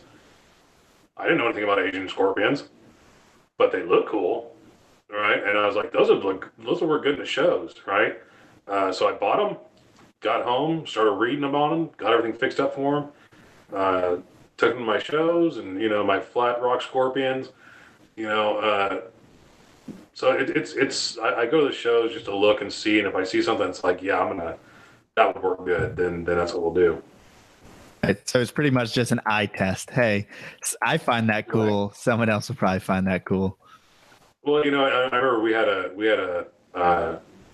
veiled chameleon named Conan, because it reminded me of Conan O'Brien, of that comb over type thing, and I would take Conan and I would hold worms at my shows, or people would hold a worm and Conan would throw his tongue out and grab the worm and take it from the kid's hand. And people loved that, and everyone told me, you can't use chameleons, they stress out so easy, that's horrible. And we did shows with him for like 2 years, until I retired him. He was amazing, and every show he would like eat a worm from a kid's hand, and you would not believe the smile on these kids' faces when they see that. So, do you feel like are there any animals that you just can't work with, as far as things that you've gotten as rescues, or other things that are kind of, is there such an animal that's too far gone per se? Cats.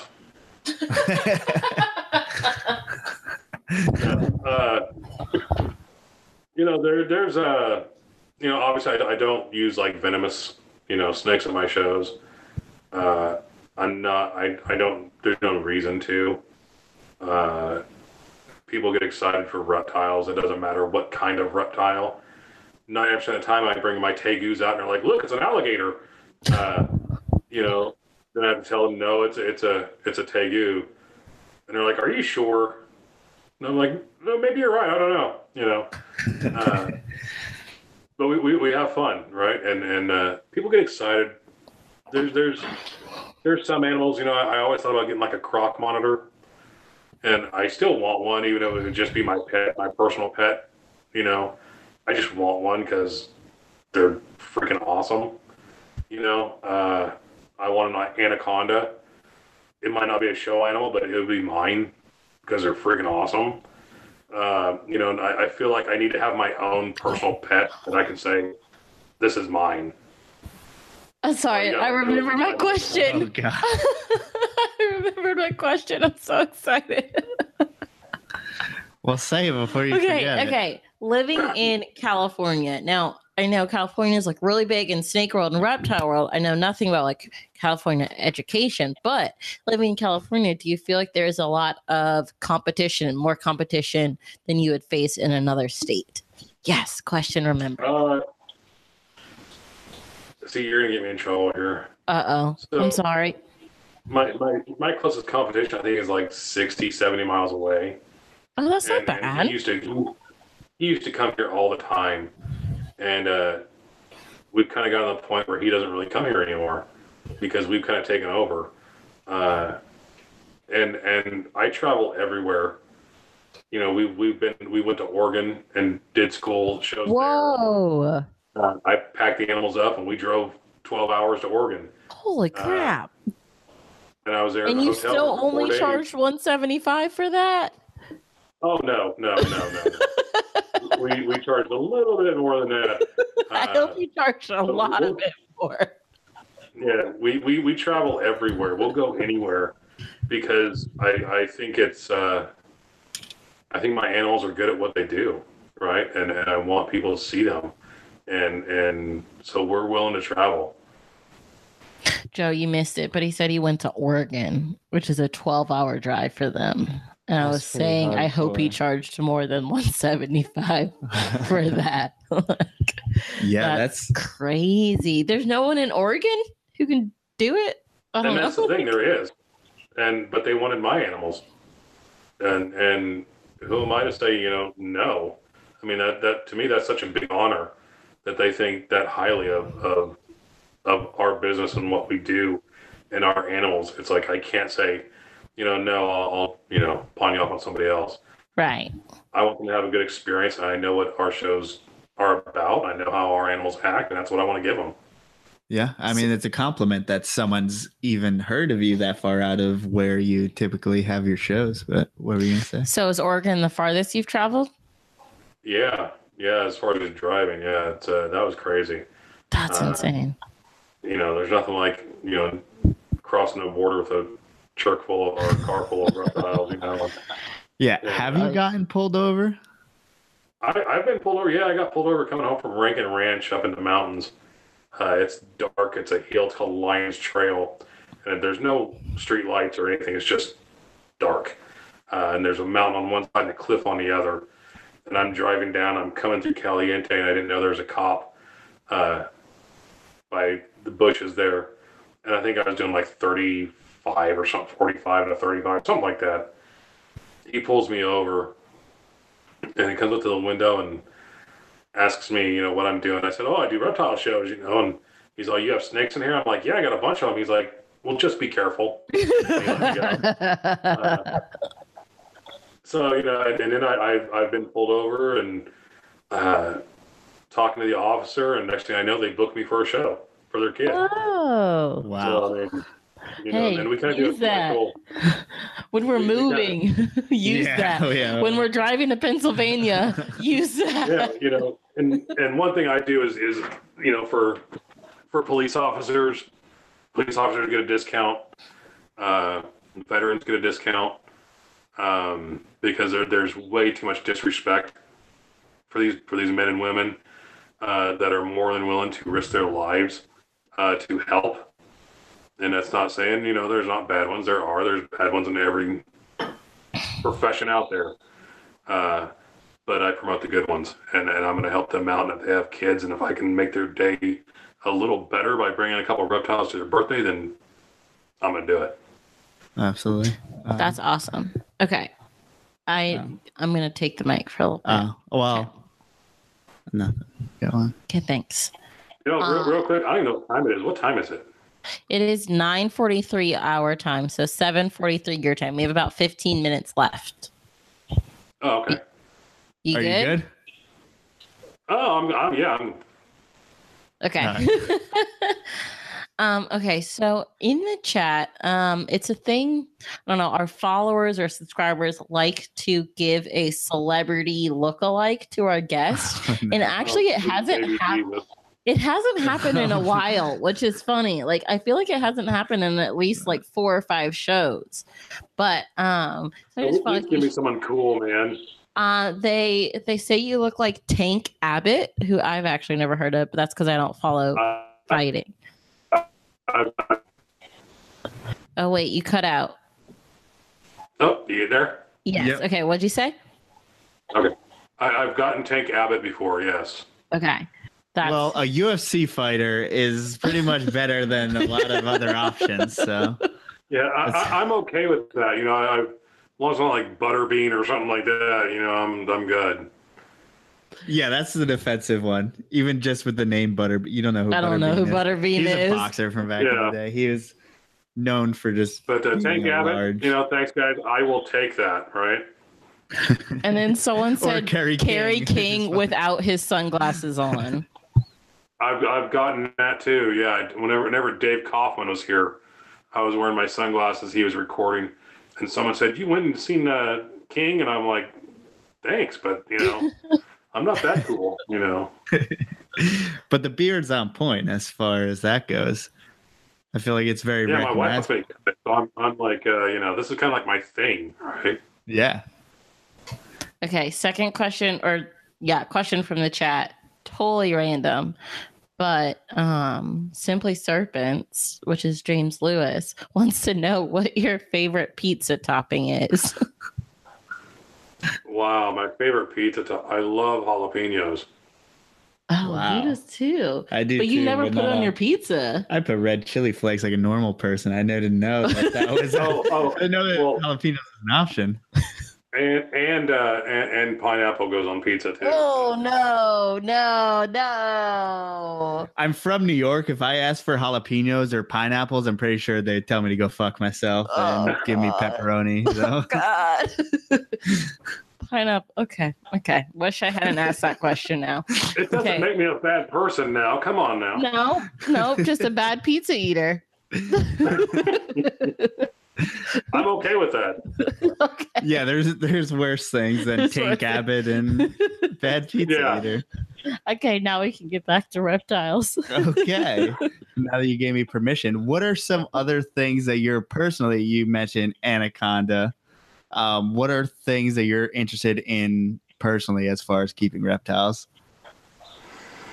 Oh man, learning, man. I mean, get some really cool species and learn about them. You know, like when I got George, my monkey tail, he was sent to me, and I was like, you know, it's like a whole new experience because he was wild caught, and so he had a huge attitude problem.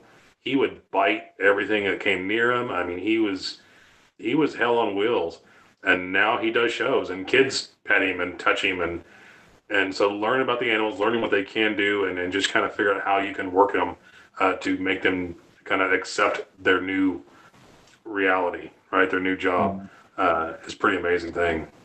And do you feel like that's more pliable with, say, lizards, or because you're always bringing up lizards on how you like what your lizards do or whatever? Do you find that there's more between the eyes on them and they're more pliable and fun to work with? So, you know, it's funny because I've been sent animals from like Bill Stewart and Erica Mead from Friends of Scales Rescue, and because they have animals that might have a bit of an attitude problem. They send them to me to work with them and calm them down. And I've really done both snakes and lizards, where I've been able to pretty much calm them down fairly quickly and use them in shows. You know, I have a Nile monitor. His name is Wilbur, and he was just not the friendliest Nile monitor you'll ever see. I work with him now, and he'll start doing shows here in a couple months, because it's really about what you put into them. And that goes for snakes and lizards. Mm-hmm. So 9. So you'll put that much time into an animal. How do you like carve out a certain amount of time during the day to work with animals from when you're at shows or like when you come back from shows? So what we do is when I come home from shows, I'll put animals away, and then it's family time, and I'm with my family until, you know, my kids go to bed, and then my wife will go to bed. Then at 10 o'clock, I start working the animals. So 10 p.m. from on, whenever I'm done, I work with the animals, feed the animals, clean the animals. Then I go to bed, wake up, and do it all over again. Gotcha. Now the chat wants to know, you haven't mentioned turtles or tortoises. Do you work with turtles or tortoises? I do. I have cicadas. I have leopards, California desert tortoises. They're, you know, I have a Gulf Coast box turtle, Russian tortoises. I don't use turtles, you know, full-on water turtles in my shows just because it's a little more difficult to, you know, lug those guys around. Tortoises are easy. The only problem I have with tortoises is every time I get them in the car, start driving, something happens and they go to the bathroom all over the place. And then, like, my whole car smells like it just got ran through a zoo. So that's a little rough. But, yeah, we deal with cicadas and stuff like that for shows. You in Bakersfield, do you have weather nice enough to where part of the year the animals are outside as far as tortoises and rhino, iguana, and stuff like that? My cicadas and my leopards and my desert tortoises, they're outside year round, no matter what. I'll flip the water on for them if it gets hot, spray them down, let them soak, and get a mud bath. But yeah, I haven't had any problems with them outside. Do you feel like that's the best way to keep them? If your climate allows it, oh yeah, because they get like a whole new sense of what's around them, sights and smells and stuff like that, and they become a little actually calmer, I think, because they realize they're not being attacked or being eaten by anything, even though they see birds flying above and stuff like that. So that's true. I guess just that exposure. Some more comments or questions from the chat. Darren Watson asked if you belong to any Facebook groups and do your views on tubs cause tension?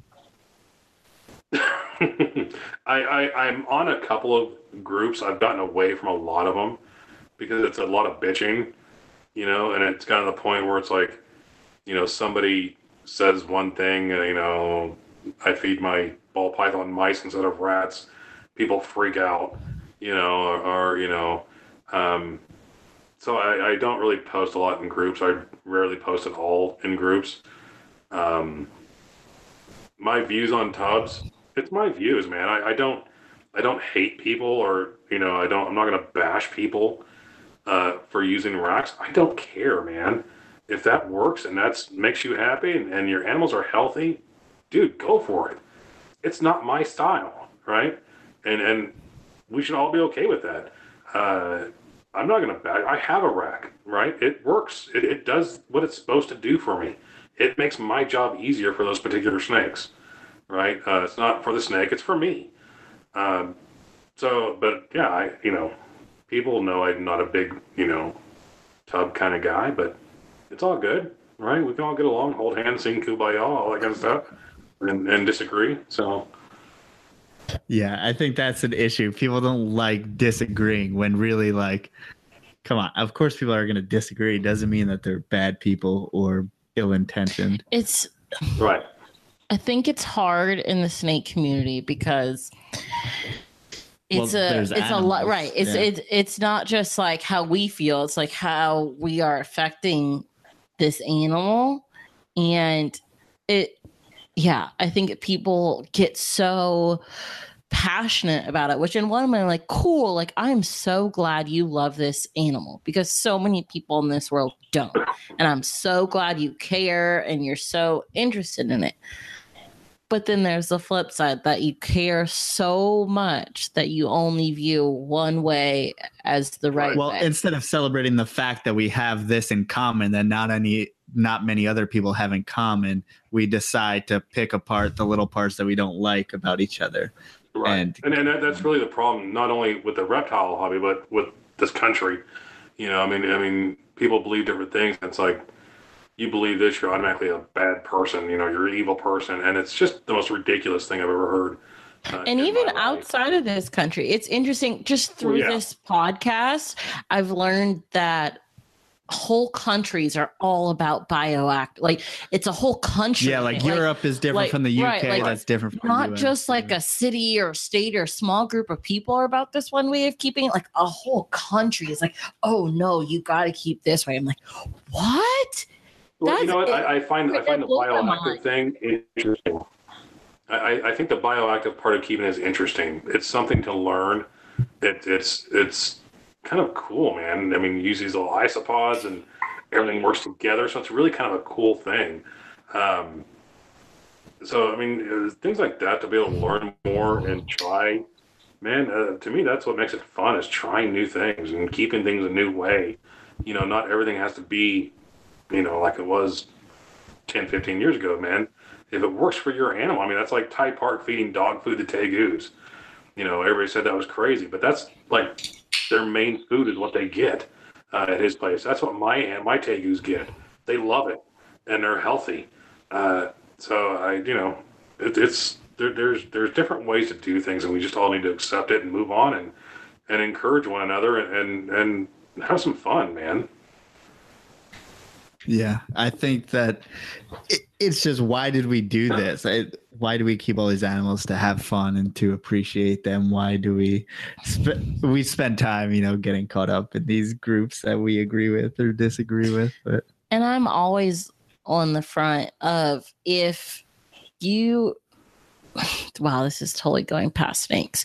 But if you are in a group that is already a minority, don't separate yourself anymore. That's always been, we're much stronger that's together. my thing on all fronts, because I'm in a minority in so many different ways. Like, if the rest of the world is already against us, why are we going to break ourselves apart into smaller groups? Like, that's not going to help our fight. That's not going to help no matter what we're talking about. Don't separate yourself anymore. Well, it's one of those things where it's like, especially reptile people, I hear a lot of posts of people say, "Oh, I hate humans. Humans suck." This No, yeah, that happens a lot. you know what I'm saying? And that stuff drives me nuts, because I love people now. And that was me 20 years ago. I like that you said now. Like, I didn't want to be around people. I didn't like. I love people, man. I love talking to people. There's so many amazing people out there. And even as part of the reptile community, it's like we want to cut those people out and say, no, they're bad, or whatever. Their views are different.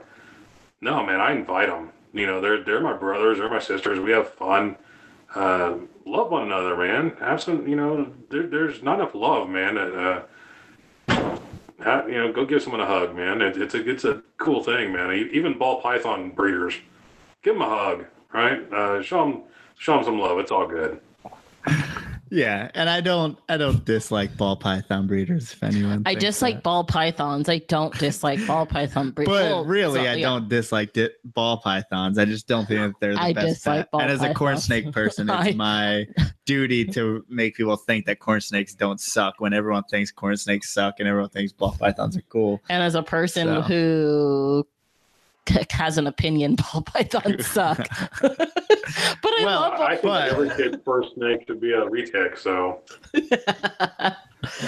we all have opinions, and they all suck a little bit. But then there's, like he said earlier, there's sucky people in every hobby, and there's great people in every hobby. And even within snakes, there's sucky people within each species, and there's great people. And how many people have we had on the podcast, and how many shitty people have we encountered? Zero. Like, everyone who's been willing to sit down and talk to us. Or what? What? So were you guys like looking at me when you said it like a shitty guest, or what? No. We said zero shitty guests. Oh, okay, good. All right. Yeah, no. No, I was just saying, out of all the people, you would think that we would encounter someone that like we really don't like, or like really pissed us off by the end of it. But that hasn't happened yet. Well, it's not over yet. There's still time. But I think it also has something to say with getting, eye to eye, talking to someone, right across from you. Also, we have to caveat, we selectively choose who we ask to be on the podcast. Fuck, right? It's very biased. Right. So we can't really say much. Yeah. Well, we got to do that's true. But I mean, it still is true. There's people who keep way different stuff than us and keep very different than us, and people who probably would like shit on us for our ambient keeping. But again, no one's like vehemently come after us, and we haven't totally gone after, we've never, unless you take YouTube comments to heart. Okay. In the podcast comment, or in the podcast, no guest has attacked us for the way we keep, and we haven't attacked anyone.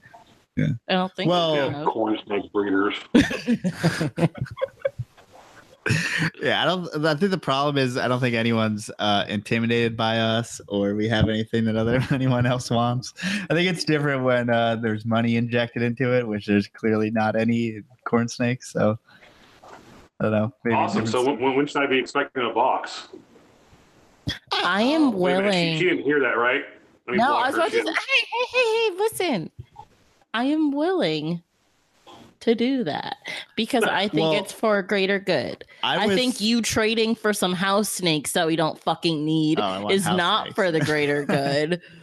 But I like house snakes. he all of a sudden, They're sweet. literally on like Saturday, an he African watched like snake. 10 videos of house snakes in a row and like just like went so balls deep on them and was already setting Listen up a to trade. 2011 Yeah, like reptile he radio goes about so house snakes. intense so quickly. Like, no, let's not do that's not part of our project. But educating people and sending one out, I would not have a problem Well, with that. what I would want to do, and I'm saying this over air, which I probably shouldn't say, but I would like to breed my palmettos next year. If I get a bug-eyed animal, I do not want to put those out to market. So it's a perfectly fine animal, but it's going to have enlarged eyes. Approximately 10% of the palmettos Oh, yeah. have that.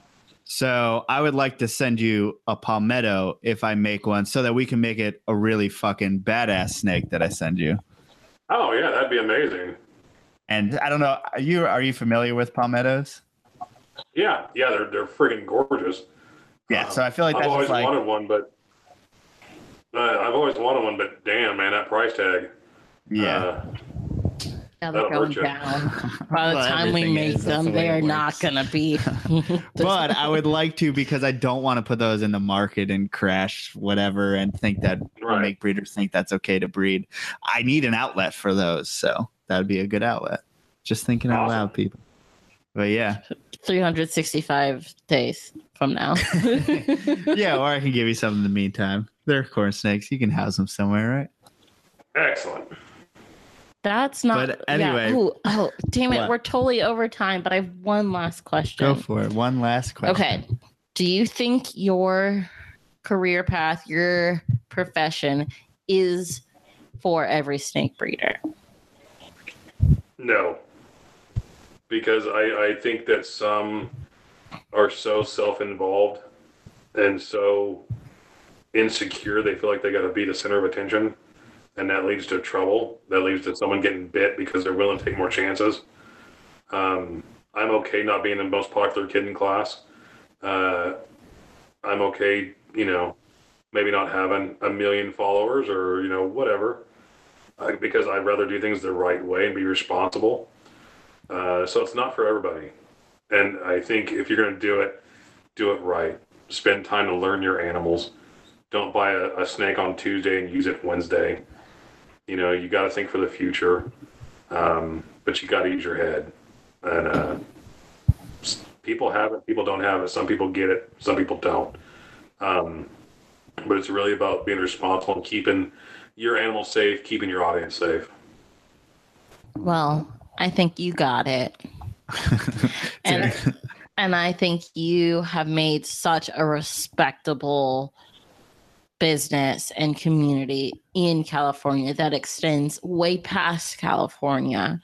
And I think you're doing something that all of the people in the snake community should look to and respect and learn from.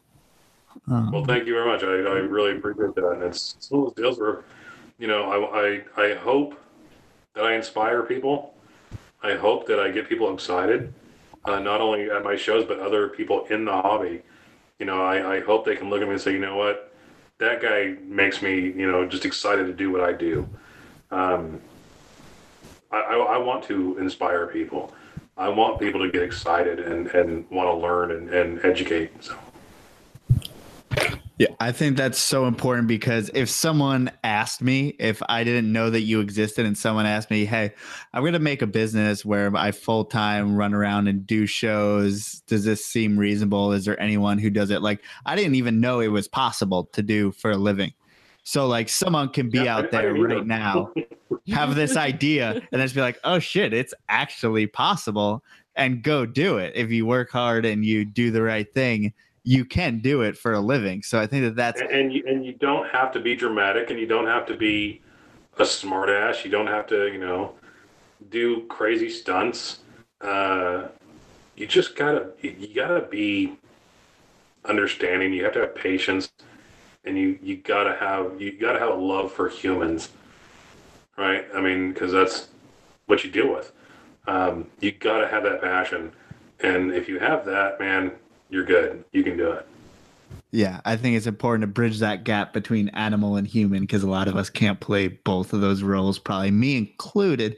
But Brandon, thank you so much for being on the show. If people want to get in touch with you, where can they reach you? So my name is Brandon Fowler. You can find me on Facebook. Roaming Reptiles CA. Instagram, Roaming Reptiles. I have a Twitter that I never use because I'm not very good at twitting. Twitting. So, I like that. A lot of Facebook stuff is what I do. And so, yeah, send me a friend request. You'll see some, interesting stuff. A lot of reptile education, funny little pictures of my kids, so it's all good. Awesome. What do you have? Well, I just want to thank you again. This is a show like we've never had, and I think it was super interesting to hear the ins and outs of your business. Thank you. I appreciate it. Yeah. Also, I say this to everyone, which I feel like it's just becoming a robot now. If we ever make it out to California, we hope to come see you and meet you in person and everything. We've had the past 5 shows have been California people. So I've really been saying this a lot. So I guess y'all need to come out here and just make a tour, right? And clearly, we need to take 2 weeks, which will never happen. You guys can come do some of the shows. Yeah, I mean, that's the thing. It's such a big state with multiple different scenes with multiple shows going on. There's just so much. There's so much. But yeah, we definitely want to come out there and meet all the people. But to our listeners, if you are listening, obviously, we have Port City Pythons on YouTube. If you want to find us otherwise, catch us on Instagram at Port City Pythons, on the website, portcitypythons.com. This will be on SoundCloud if you want to hear the audio version and share it to your friends. And people are still talking about pineapple in the chat. So. Oh, yeah. They said you got to stop that pineapple. How do I get in this chat? I need to straighten some people out then. So the chat, it used to go away after the live stream ended, but now it stays up. So if you go after this is over, go to our channel and click this little link, whatever. You should have warned the chat. Should have warned the chat. I've been saying it the past couple days or past couple podcasts that it's up now. I can hide it though. I have hid some chats that have gotten a little too crazy that I don't want the rest of the world to see, but this one is pretty normal. So yeah, if you just go on about pineapple. Besides Todd hitting on the two of us, and you, Brandon. No, yeah, that's what I meant. The two of us, not you, weirdo. Who are you? Okay. Excuse me. Sorry. You and Brandon is the only attractive people in this podcast. But yes, if you go listen to or go click the YouTube later after it's processing everything, you'll be able to see the chat and all that. All right. Animals available, portcitypython.com, or just say whatever. Someone called you hot. Are you happy about that now? You got your pump up. Thank you guys so much for listening. We will be back next week with someone we shall not mention because if we mention them, they will not come to the show. Also, neither of us know who it is. Don't remember, but it's on the calendar. I swear there will be someone. Yeah. Okay. All right. See you guys later.